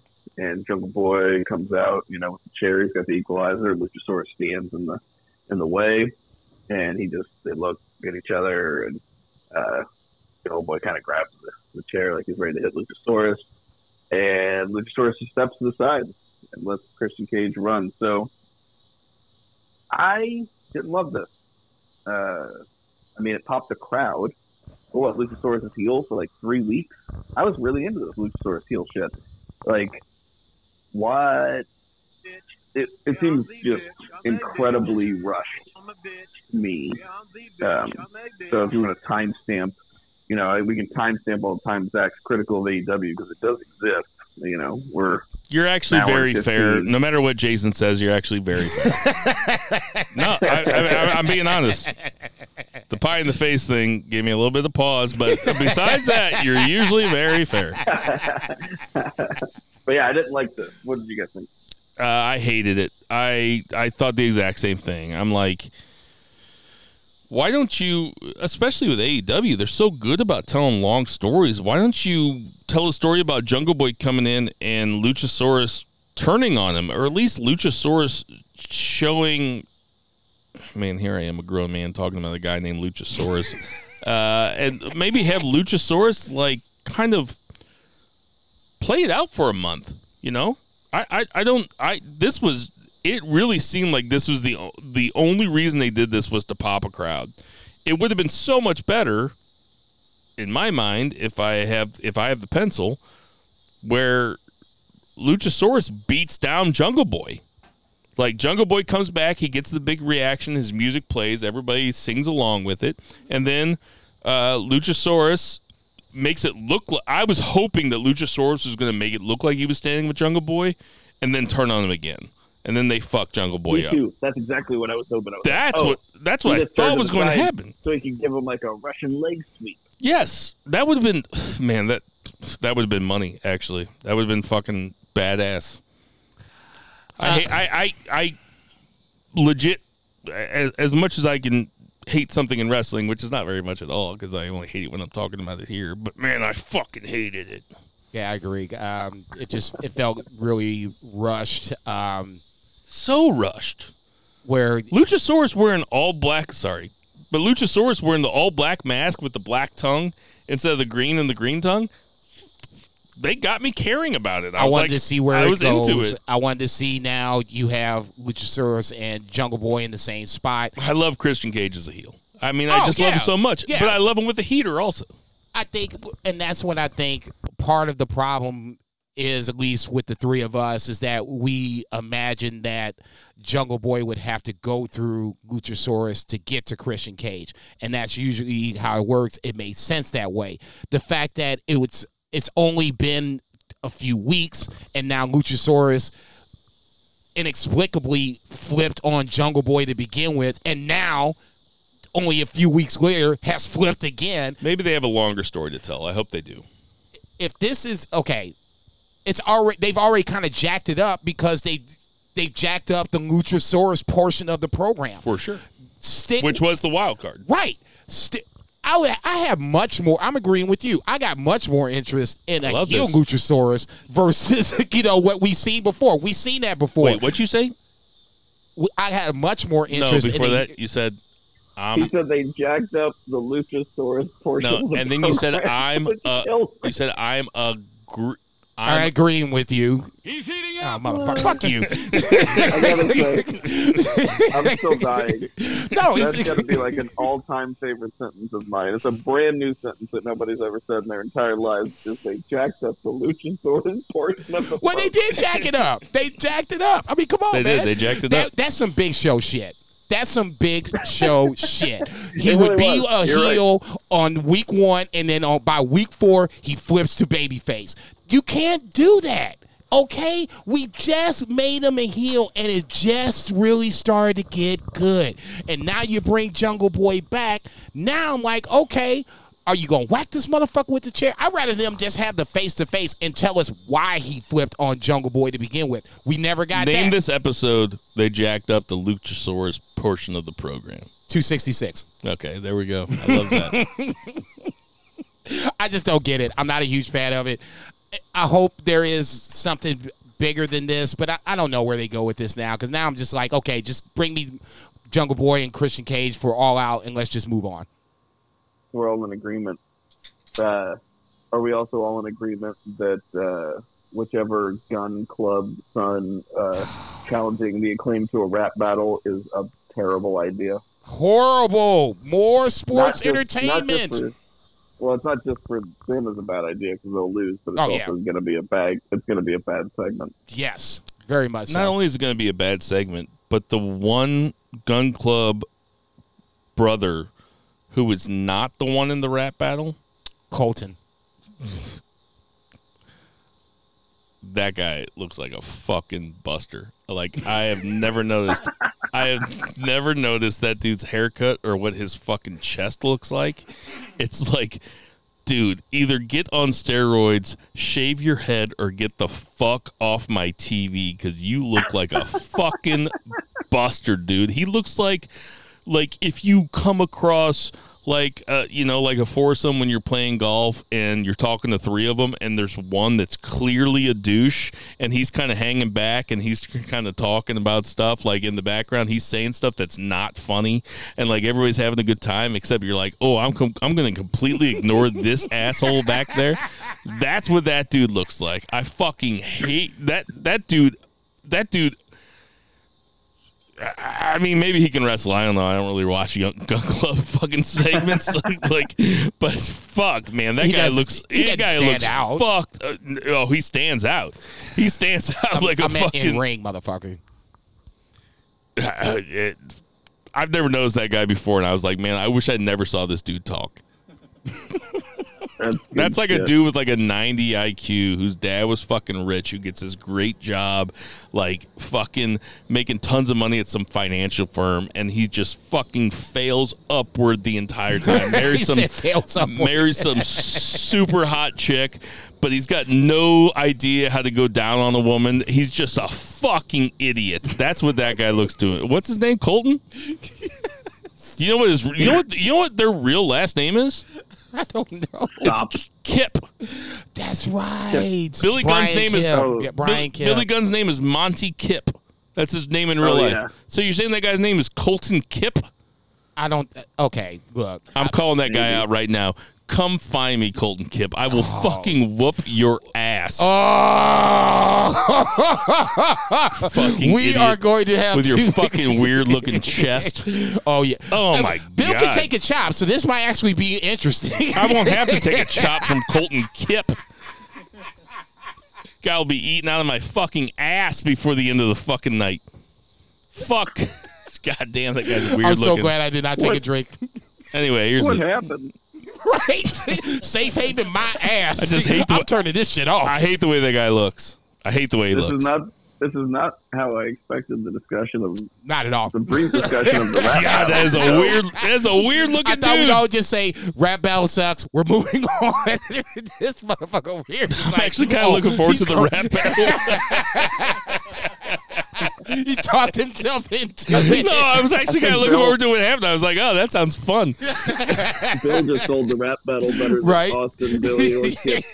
Watch if Austin loses. Bill Veilley comes from the stands next week on the Band for Ringside podcast. Colton Kip. Eating out of my ass.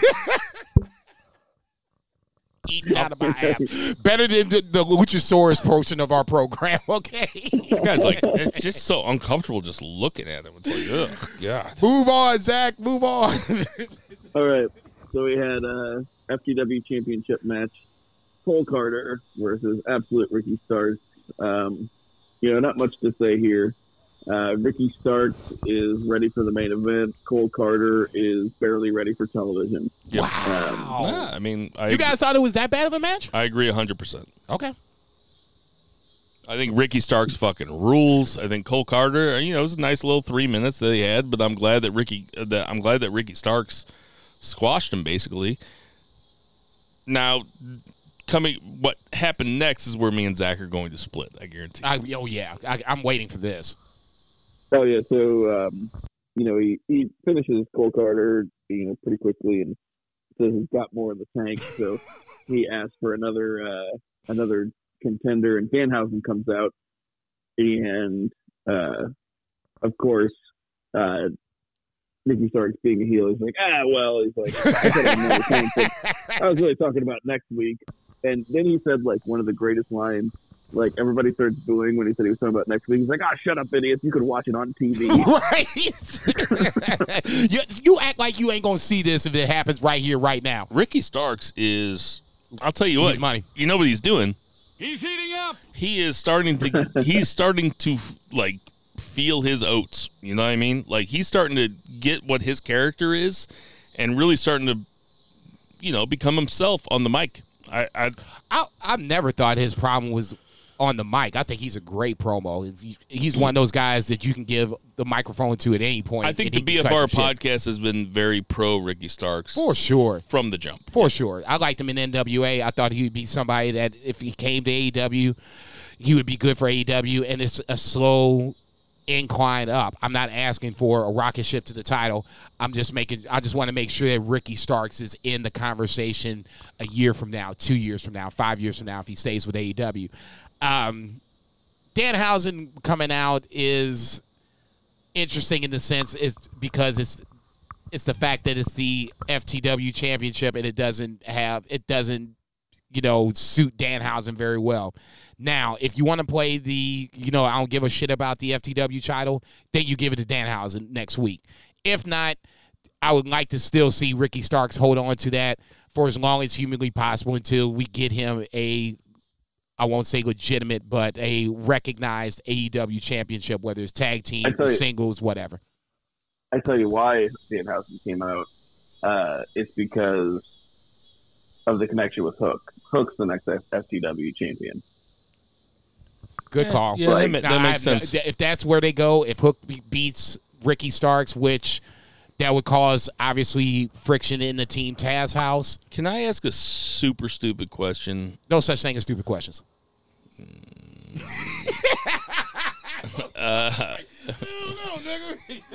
Where'd the FTW belt come from? Was it? It's a Taz creation. That's it? It was ECW at the time. What they say, it's only been 4 guys to ever hold it. Ricky Starks, Taz, Brian Cage, and then there was somebody in between, Sabu. So that's your 4 guys. So, I mean, a lot of this was Sabu? Sabu. Had to take it off of Taz. So it was just Taz and Sabu until AEW came around? Well, I won't say them fight. I won't say it was those two fighting for the title. That's like it was the only dope, two I kind of like in that division. But yeah, I was going to say you got those are your 4 FTW champions. So in that scenario, it would be a little weird if we put Danhausen as number 5. If we did that, I would. if it's Hook, if it's Danhausen, then Ricky Starks needs to move up. That's ultimately where I'm going with it. I got some Sabu coming on later in the pod. The fuck? Well, there's a barbed wire match, and yeah. Sabu Yeah, had some good barbed wire matches. Okay. All right, what was next, Zach? Then we had, I did say that the highlight of the match highlight of the show for me was that tag team match, but the absolute highlight of the show for me was this FTR promo, which the first part was Cash Wheeler, just talking about the Briscoes, and the second part, they give this microphone to Dax Harwood, and he, this is like my promo of the year right now, spoiler alert. We're at July, so we're in the back half of the year. This is my promo of the year for the Beavers, where Dax Harwood cut the promo saying there was a 5-year-old girl, went to the doctor, found out, they put that stethoscope on her chest and her back, found out she had a hole in her heart. She had a regular heartbeat, and they told that little girl that if you work hard and you do everything right, that maybe you could avoid open heart surgery. And that little girl went to the doctor when she was 8 years old after working her ass off, and they told her that she doesn't need surgery. And that little girl was my daughter. And I'm just like, oh my God. And he's like, Briscoes, he's like, whenever you see me at Justice for Dishonor, I'm going to fight like an 8-year-old girl. That's a girl dad. That's a girl dad for you. But no, he made it come full circle, and that's what the great part about I'm talking about Zach. Yeah, it was just like you two. It was like that.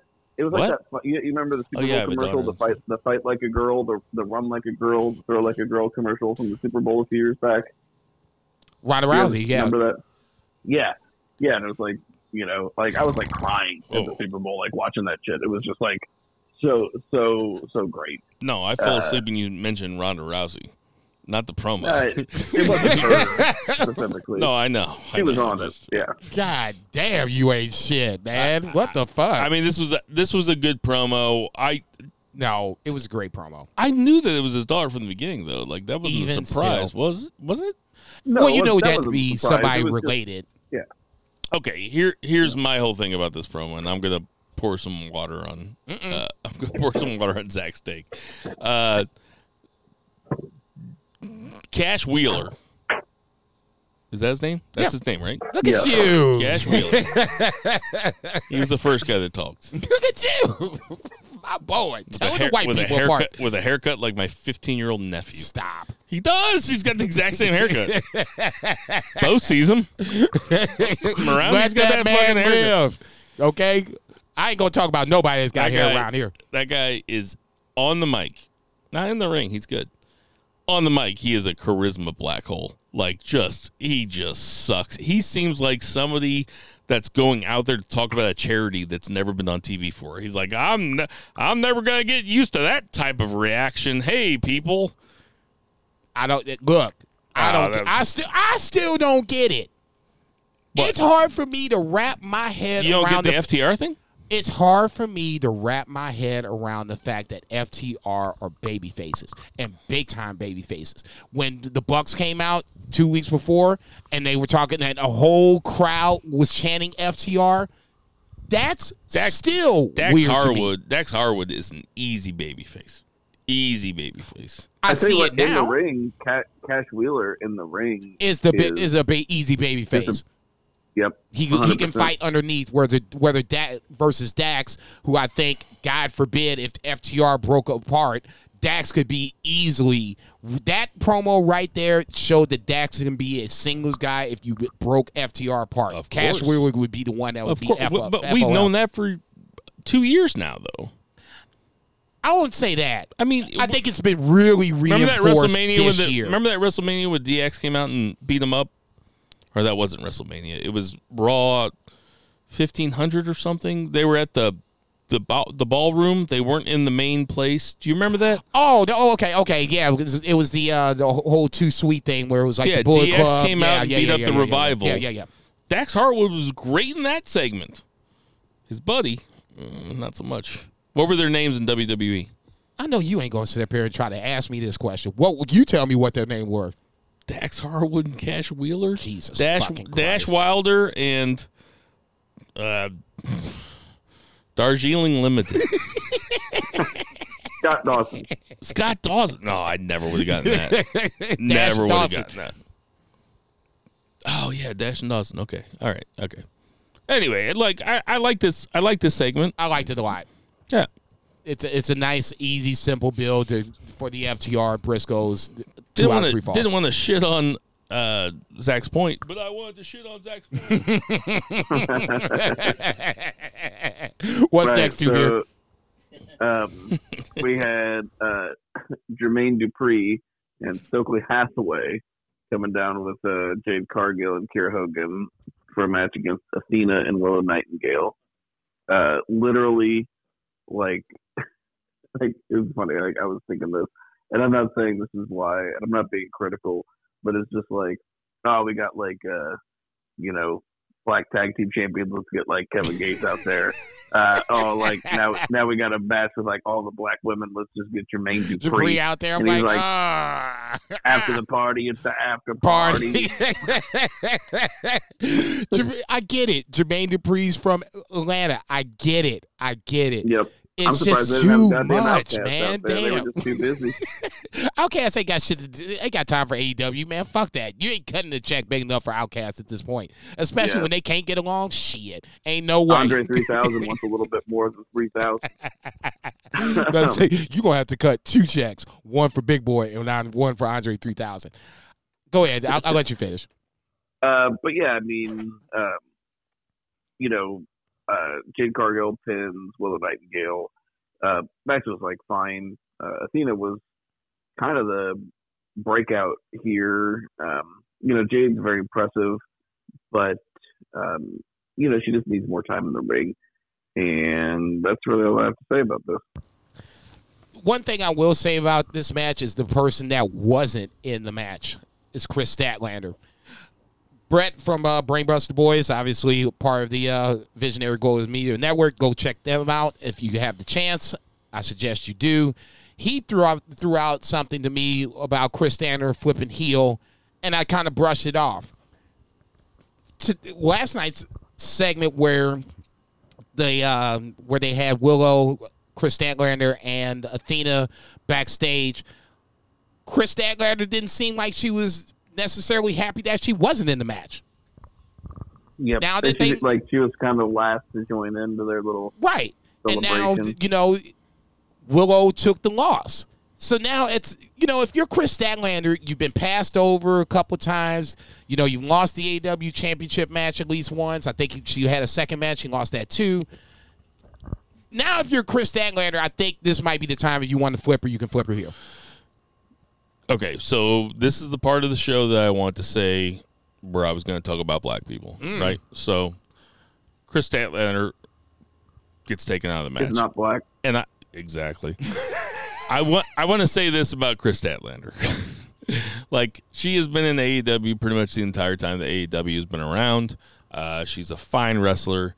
I could not give a fuck about Chris Statlander. She just doesn't move the needle. And I don't mean that in a Zach Pullman way, like she doesn't move the needle like my dick's getting hard. I mean, she just doesn't move the needle. You know what you mean, motherfucker. No, like when I say it's a euphemism for my dick getting hard, But I just know what you mean, motherfucker. So Chris Statlander, fine, she's out of the match, whatever. Now it's Jade Cargill, who is a big bright shining star. She rings out Kiera Hogan, fine, another lady of African descent, another African American. I can't wait to see where this ends up. Versus Athena, who is a black woman, versus Willow Nightingale, who is a black woman, with Stokely Carmichael on the outside, who is a black man. I have said this, but go ahead. What did I say? Stokely Carmichael? Yeah. Oh, the Black Panther? He ain't a Black Panther. No, sorry. Cut that out. Stokely Hathaway. I almost did it again. You just got me high. What? Thank you. Somebody who is a visual. Go ahead. The witness. But I've said this about Vince for a long time, and it seems like Tony Khan is doing the exact same thing, where like all black people have to be in the same segment. What the fuck is that? Why do they do that? Do they think it looks better on TV? It's the skirt business. It's just so fucking weird to me that okay, so they have all these segments with no black people. Swerve in Our Glory is in there, and then it's basically a comedy segment with a Big Pun's son. Like it couldn't get more black. They're like, who else could it be? It's like, oh, it's Too Short's twin girls or something. So then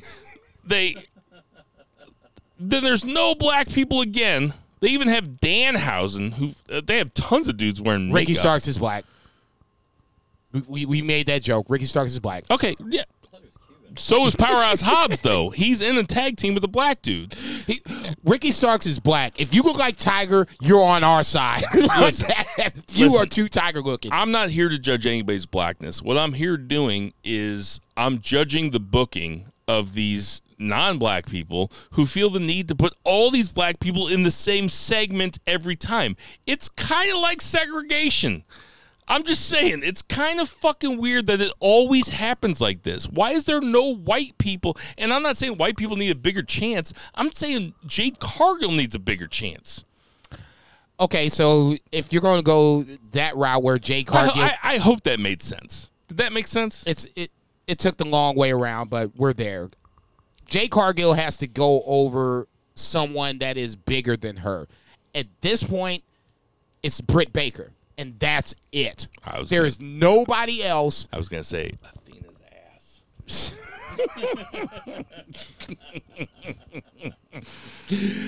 Britt Baker is the one of Caucasian descent that you would have her go over. From that point, I would have to kind of agree with it.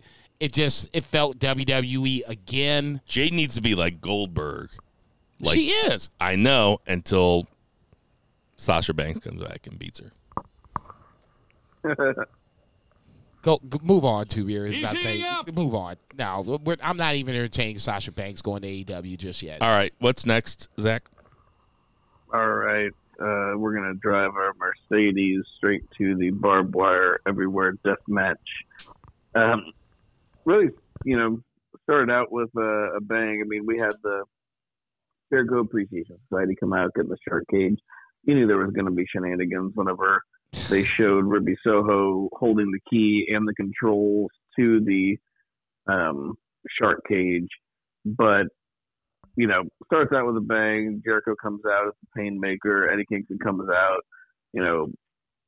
stalking down the aisle, grabs the microphone out of Justin Roberts' hand, which is wrapped in barbed wire. There's barbed wire everywhere. That's what the match is called.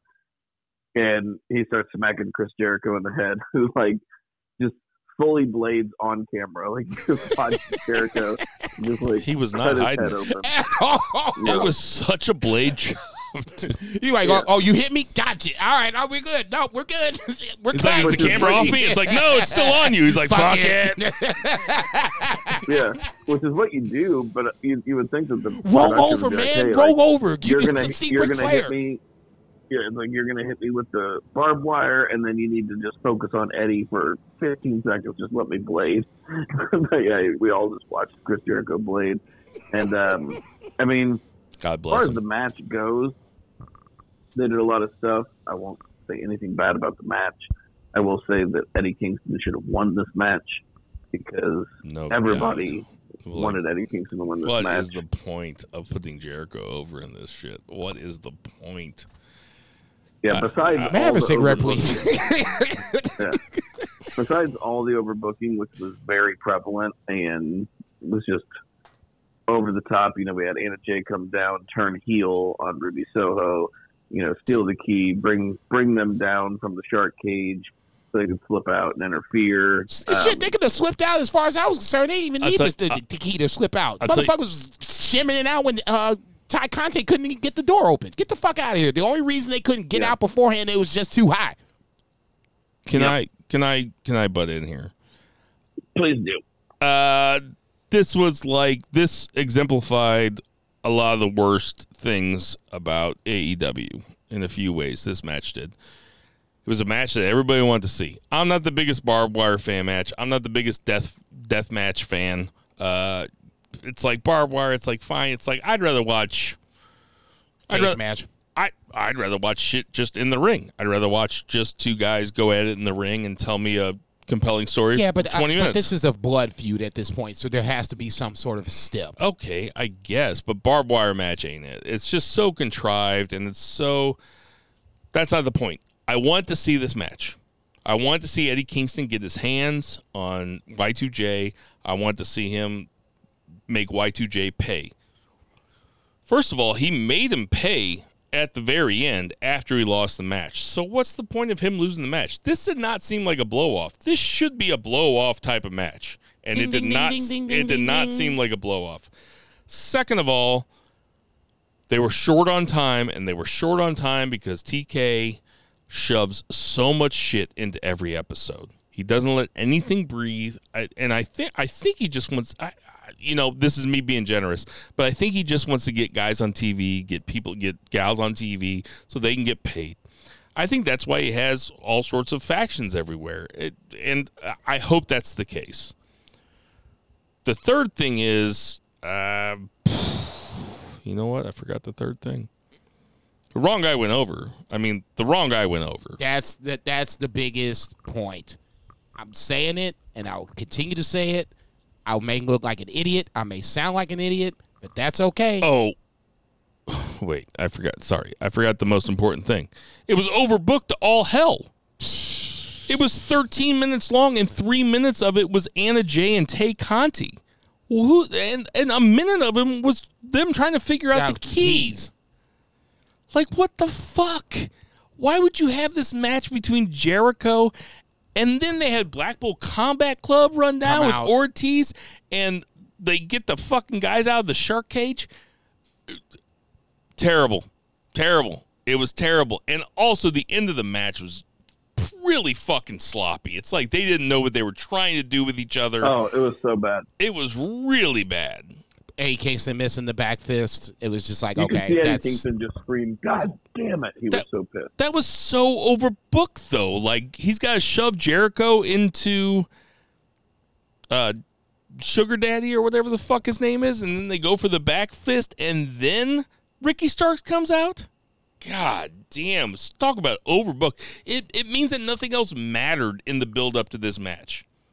It's like, you want to see this match, you want to see these two guys fight it out in kayfabe so that one guy can win. It's like watching a TV show from week to week, and then instead everybody comes in and nothing matters.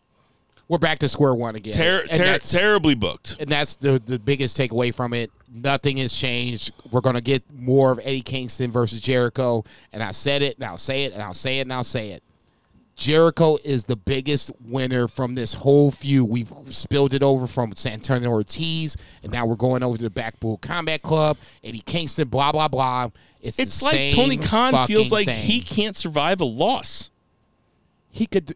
Is this him getting his win back? Like, that's so stupid. It's Jericho. Should not have to even be worried about that. If there's anybody in AEW that is Teflon Don, it's Chris Jericho. I'll tell you what, if fucking Seth Rollins can lose 3 times in a row to Cody Rhodes. Okay, in that scenario, yeah, it's 3 times to Cody, but Seth Rollins is taking a bunch of L's as of late. Anyway, I cut Zach off. We didn't get to hear the end of his thoughts. Zach was going to be like, this is my favorite barbed wire match of all time. This was match of the year for me. No, I was just going to talk about Tay Conti's shorts, but that's it. Oh, God. Jesus Christ. It is not right. Hey. You ain't lying. Tay Conti was I knew good. A chick from Columbia. You knew a chick from Columbia. You remember that chick from Columbia you used to know? Used to go out with Herbst? Yes, I do. Oh, my God. Yeah. Oh, yeah. It looks like she should be wearing like a fruit basket on her head. Herbst, God, outkicked his coverage on that one. Totally outkicked his coverage. God bless him. Viviana. Yes. What a dish. Hope she's listening. All right. Any other thoughts about AEW Dynamite? She ain't listening. No. Nope. All right. Let's get to that 3 count. 1, 2, 3. All right, the 3 count is Ric Flair's final match. Did you guys watch the YouTube footage of the parking lot confrontation between Ric Flair, Jay Lethal, Jeff Jarrett, and Karen Jarrett? Yes. Did you guys watch this? I did. It was awesome. It was awesome. Dude, it's ridiculous. It really, I'm telling you what, Jay Lethal is good, man. Oh, yeah. Dude could act. No, without... He should be in the new Fast and Furious. And Jeff Jarrett can throw a worked punch like nobody else. So, Like, I was never the big Jeff Jarrett fan, like, in WWF when I was a kid. But No, I that hated dude Jeff throws Jarrett. a Memphis... Yeah, that dude throws a Memphis work punch, like, so good. No, I hated Jeff Jarrett when he was WWF. I couldn't. I mean, it felt like he was trying to be like the next Shawn Michaels, and it never ever really worked for me personally. As I've And gotten the a next little Ric Flair. that too, especially more so than how Ric- good is Jeff Jarrett his own agent? Is Karen Jarrett his agent? Because coming up in the next 2 weeks, back-to-back nights, Yeah. he is going to be the referee for the what is it? The Usos and, Uso Street Street Profits. Profits in Nashville.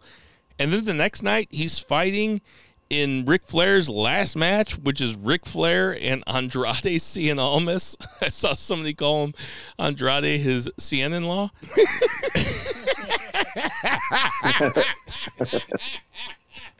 man, no. And Jay Lethal and Double J? Yeah, it's going down. I'm not a fan of it. I just honestly, What aren't you a fan of, though? Ric Flair's last match, I saw it. It was against HBK. Live? No, God. That's the only WrestleMania I was in was at Phoenix. No. Well, that wasn't even his last match, was it? That was the That last was match it. he fought in? If he lost the match, then he had to retire. Yeah, but he's fought in matches since then, right? Yeah, he had some stuff in TNA, he Australia had a with run with Hogan. TNA and all that other shit. Okay. To me, that shit don't count. Well, That shit don't count. That shit don't counts, count. though. That shit don't I count. mean, No. it counts. No, that shit don't count. I'm not saying, man, for 5+ years, I've been talking about, this guy should win, and then you brought in Kurt Stallion to tell me that, this is all a carnival show and wins and losses don't matter. Then fuck that. You can't have it both ways. He had matches after that, though. Just, yeah. Okay, you shut the fuck up. It's like ding, ding, ding. It's like, he locked up with the guy. Ric Flair's last Couple back match to bumps, me was landing on his shoulder. against HBK when HBK put him to sleep. That's it. I don't care whatever happened after this point. I don't want to see this match either. The reason why they're going to do it, A, it's a money grab. I ain't mad at nobody forget their No, money. not at all. B, if you're going to do it, you can't have him do a singles match. Ric Flair is past the Sure. point of singles. How many back bumps does he take? I'll put the over-under at 7. Oh, I'll take way under. I'll take under. Andrade's going to have to do some work. Oh, yeah. I'm going with 2. He's going to take a back body drop, and he's going to take one of those from the top rope. Yeah, somebody's throwing him off the top. And he's also going to do that thing where he gets punched, acts like he's gonna normal, walk and then just falls. Okay, that's somebody said. That's not a bump, though. Somebody said it on a podcast I was listening to. All we're looking for from this match is Ric Flair's greatest hits. Listen, Ric Flair can take care of himself. I'm tired of all What these. the fuck? No, Yes, he can. No, he really well, can't. no, he knows how to not hurt himself in a wrestling ring. All these motherfucking grandpas out there who are trying to make Vince McMahon suspend Jimmy Uso because he gets another DUI, or is trying to say, "Oh, I hope Ric Flair doesn't wrestle so he doesn't get hurt." Man, those motherfuckers in Japan, they wrestle to their fucking 80. He can take a bump. okay, all right. He can look. take 2 bumps. He can throw out a bunch of chops. He can do a figure 4 leg lock. He'll be fine. Those guys in Japan wrestling their 50s and 60s. The guys I see in Noah. No, they're okay. 80s. People fight. They They don't wrestle. wrestle in their 80s. Nobody wrestles in their 80s. Some guy the other day just wrestled in his 80s. I want to see the source on that before I start even jumping on that point. Ric Flair is Luthez not in wrestled shape his 70s. It was Sting.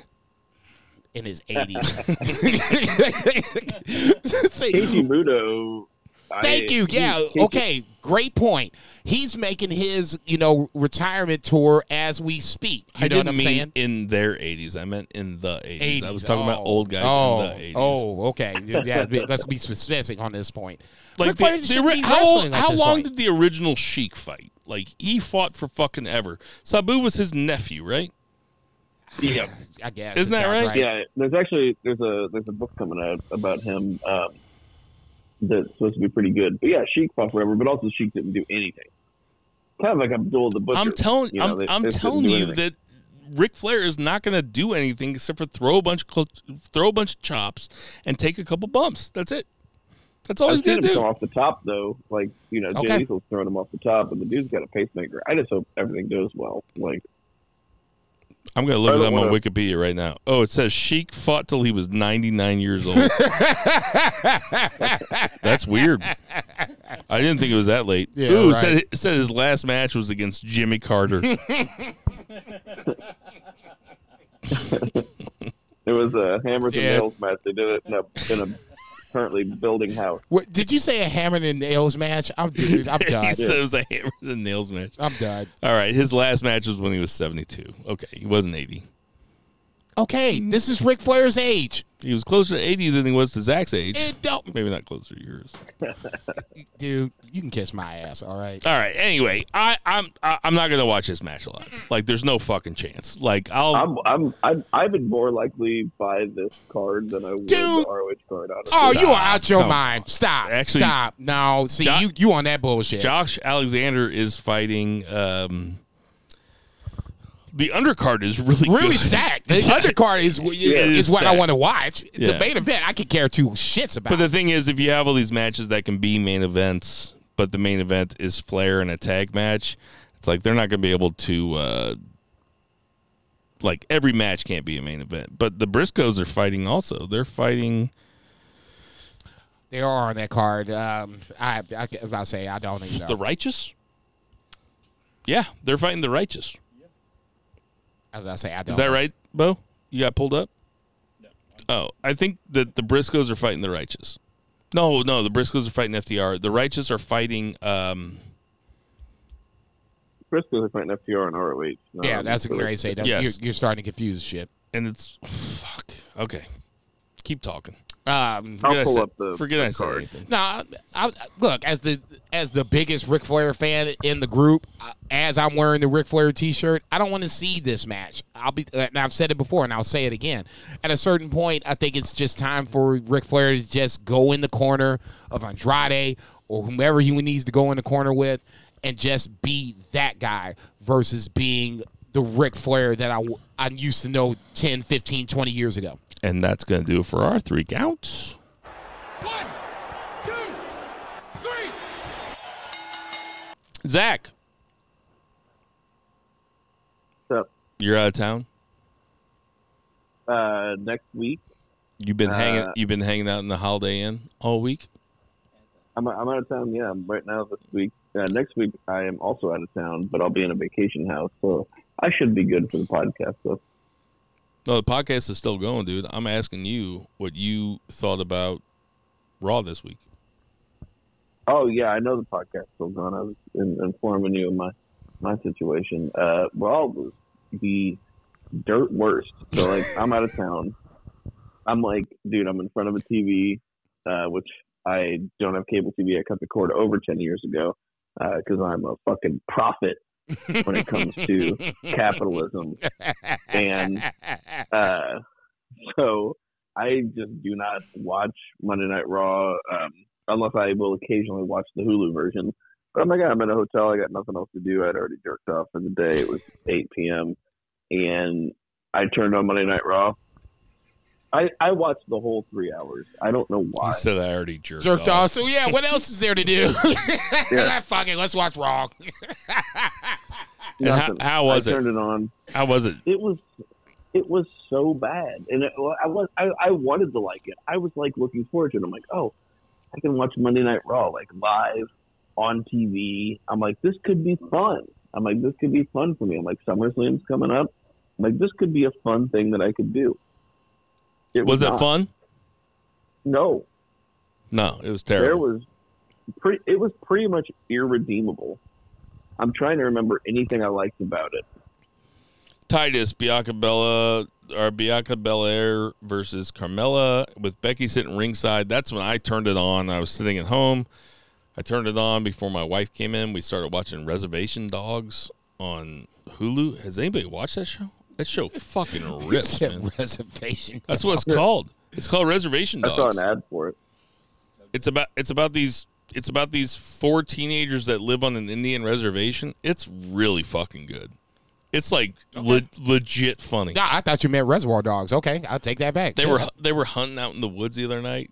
These 2 Native Americans, and like the white guys that own the land, they were like, "Ooh, be quiet. We don't own the land." The white guys walk by, and like they're talking to each other, and the one guy goes, "Cancel culture, wokeness." And the other guy goes, "Stock market," and then like they like fade out of sound. It was like the funniest thing I've ever seen. Man, what the fuck? I died laughing. It was so funny.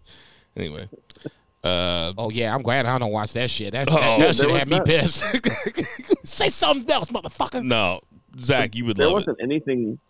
I'm sure it was way better than this Raw show. There wasn't anything redeemable on this Raw show. I think the only thing. Kevin Owens was pretty good. Oh yeah. Which I don't think he's been on the show in a minute, but he came back. No, and he's on it every week. No, he's Okay. been on for like 2 or 3 weeks, but this is the first time he had came back and he did the KO show this week. Okay. Yeah, and I mean he was fun, and The Miz was trying so hard to put Logan Paul over as a babyface, and as good as Logan Paul is at the business, he's still no Pat McAfee, and the dude should actually be a heel. Thank you. It's It was retarded. a god awful segment. It was so stupid. Like It's so I don't know stupid why that he Logan wants to Paul be- is trying to be a babyface. It's so stupid that They they're gotta trying put to this guy make down. him. I'm sure that it's not his call. It's WWE's call. apparently, and so I don't know 100%. Apparently, from what I've heard reported is, he signed the contract and he wanted to be a babyface, but essentially Ugh. they need to sit this guy down and just tell him, hey, these people don't like you. Thank you. right. Oh, they want to boo you. Okay, And it's you could make a lot, more money if you just play the fucking and, heel. unless it's just all guaranteed shit. But I mean, if I were him, I'd be asking for a piece of the take, right? Maybe like 1%. I don't know. Man, good. There is That no Jack taking where everything's guaranteed. That Jack Nicholson He deal ain't from Jack Batman. Nicholson. He ain't Jack Nicholson. If Roman Reigns ain't getting a piece, Logan Paul damn sure ain't getting a piece. Sorry, not sorry. Okay. I don't know, but I will say, Pat McAfee's. and then Go ahead. go ahead. I was Please. just going to segue because I will say that Tuesday night was a huge improvement, and I never would have thought if you would have asked me on Sunday, be like, hey, you're going to be out of town, you're going to watch wrestling all week on cable TV. What are you most looking forward to? I've been like, oh, well, Dynamite, of course. But then WWE I've been like, oh, it'll be fun to watch Raw the first time in a long time, like live and watch the whole show. And then NXT would have been dirt last. Like, I had a lot of fun with NXT. Unbelievable. You don't even watch it. I ain't gotta watch this shit. So how do The first so, match so how do was you know awesome. then? It was Yeah, Cameron Grimes versus Jordan Devlin, whatever who's JD Jordan McDonough Devlin, now. whatever his new name is. Dude, That Cameron match was Cameron awesome. Grimes versus Jordan Devlin was good. I'm sure it was. That was a good match. And then Joe Gacy Okay, stop. revealed No, who stop. the two No, guys were. No. See, You know see, who the you were dyad doing was? good. You were doing good until you came up with this. Do you know who they are? It's Grizzled Young Veterans. Yes, I know who it is. Okay, you can't. I also like Roddy Strong's new character. I don't even. He's just yelling at everybody for no reason. I know people like that.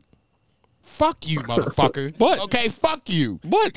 You just say my name, man. Just don't subtweet me. Just say my name, Didn't say anything. motherfucker. You said a lot. All right, Just thinking about people that yell at people. dude. Don't make me come over there.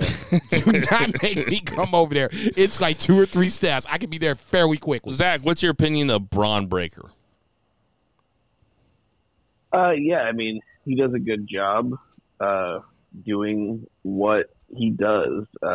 Looks like Jordan Devlin's going to be the next contender, and that sounds really good because Jordan Devlin, I don't know what to think about him as a person. I know that he was involved in some of that speaking out stuff. I don't know what stuck or what was real or what, but Jordan Devlin has been involved in legitimately some classic matches and some of the best matches I've seen out of the entire United Kingdom, with one person that actually is a dirtbag, David Starr, and also with Walter. And I think that JD McDonough, whatever you want to call him, and Braun Breaker, I'll be tuning in. Like, that's going to be a good match. And then I'll go this far. If Braun Breaker loses that, then he's on the way up.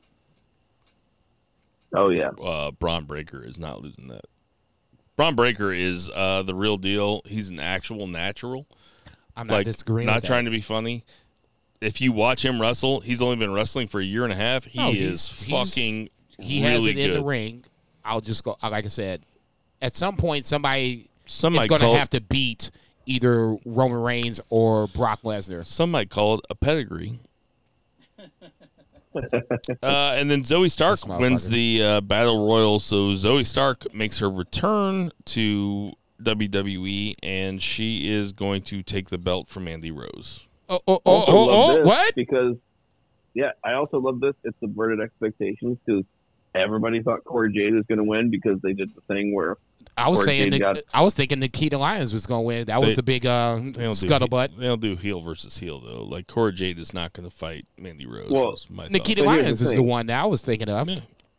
They did the thing in the match where they always do, where Corey Jade got quote-unquote eliminated, but she didn't go over the top, and then she snuck in underneath, and you 100% thought that Corey Jade is going to win because that's the bullshit that they always pull.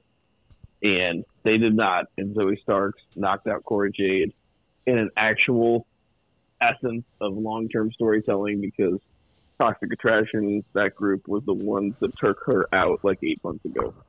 So I applaud them. Is Shawn Michaels the head booker on NXT? Essentially, yes. Yeah, he's the guy.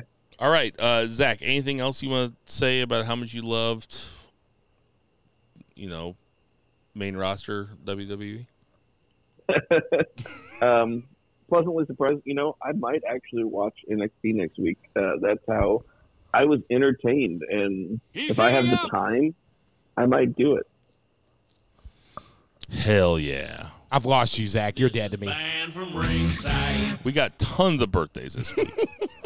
Maybe the biggest birthday week we've ever had. Fabian Eichner, better known these days as Ludwig Kaiser. He's 32. Horrible. The Fabulous Moolah would have been 99, R.I.P. David Von Erich would have been 64, R.I.P. HBK would have been 57, R.I.P. Wait. Still alive? He was born again. What's his actual age? He said he was born again. Undertaker buried him 2 WrestleManias in a row as far as I'm concerned. Fandango. Oh, yeah. Love him. 41. Kenny King is 41. Same day as Fandango. Akira Tozawa is 37. Tori Wilson, 47. Oh, that's it? The aforementioned... She's missing her $7.5 million. The aforementioned Zack Sabre Jr. is 35. Angelo Dawkins is 32. Finn Balor is 41. Roderick Strong is 39. Marty Scurll is 34. Tessa Blanchard, is she the racist? She's the racist. She just had one of her first matches in like 2 years recently. Well, everybody deserves a second chance. Everything. What? Tessa Blanchard. You mean the seventh chance? 27. 7-7. The original Doink the Clown. 65. Dolph Ziggler is 42. Hunter Hearst Helmsley is 53. Shannon Moore, you remember him, is 43. And Hangman Page is 31. Wow. That's it. Rabbit fever, middle of the night. Hey, everybody. We know there's tons of podcasts to listen to, so we appreciate you guys listening to our podcast. For Vice. Check. For Joey O'Farrell. Check. For Jinder Mahal. Check. For Patriot Pat. Check. For Murray the Murray Man Murray. Double for check. Lucha Chris. Double check. For my dog Reba, who's Check. really just dealing with us at this point. She for my inside. She's daughter Edna May, who's Sleep like had a motherfucker. too good for too long. For 2 beers, Zach Pullman. For Jason Cornelius Bell. Support your Konnichiwa, local bitches. restaurants. Support your local wheel Check, dealers. I am Bill Vagey, and everybody never, ever, ever, ever, ever forget to boo the heels. Boo!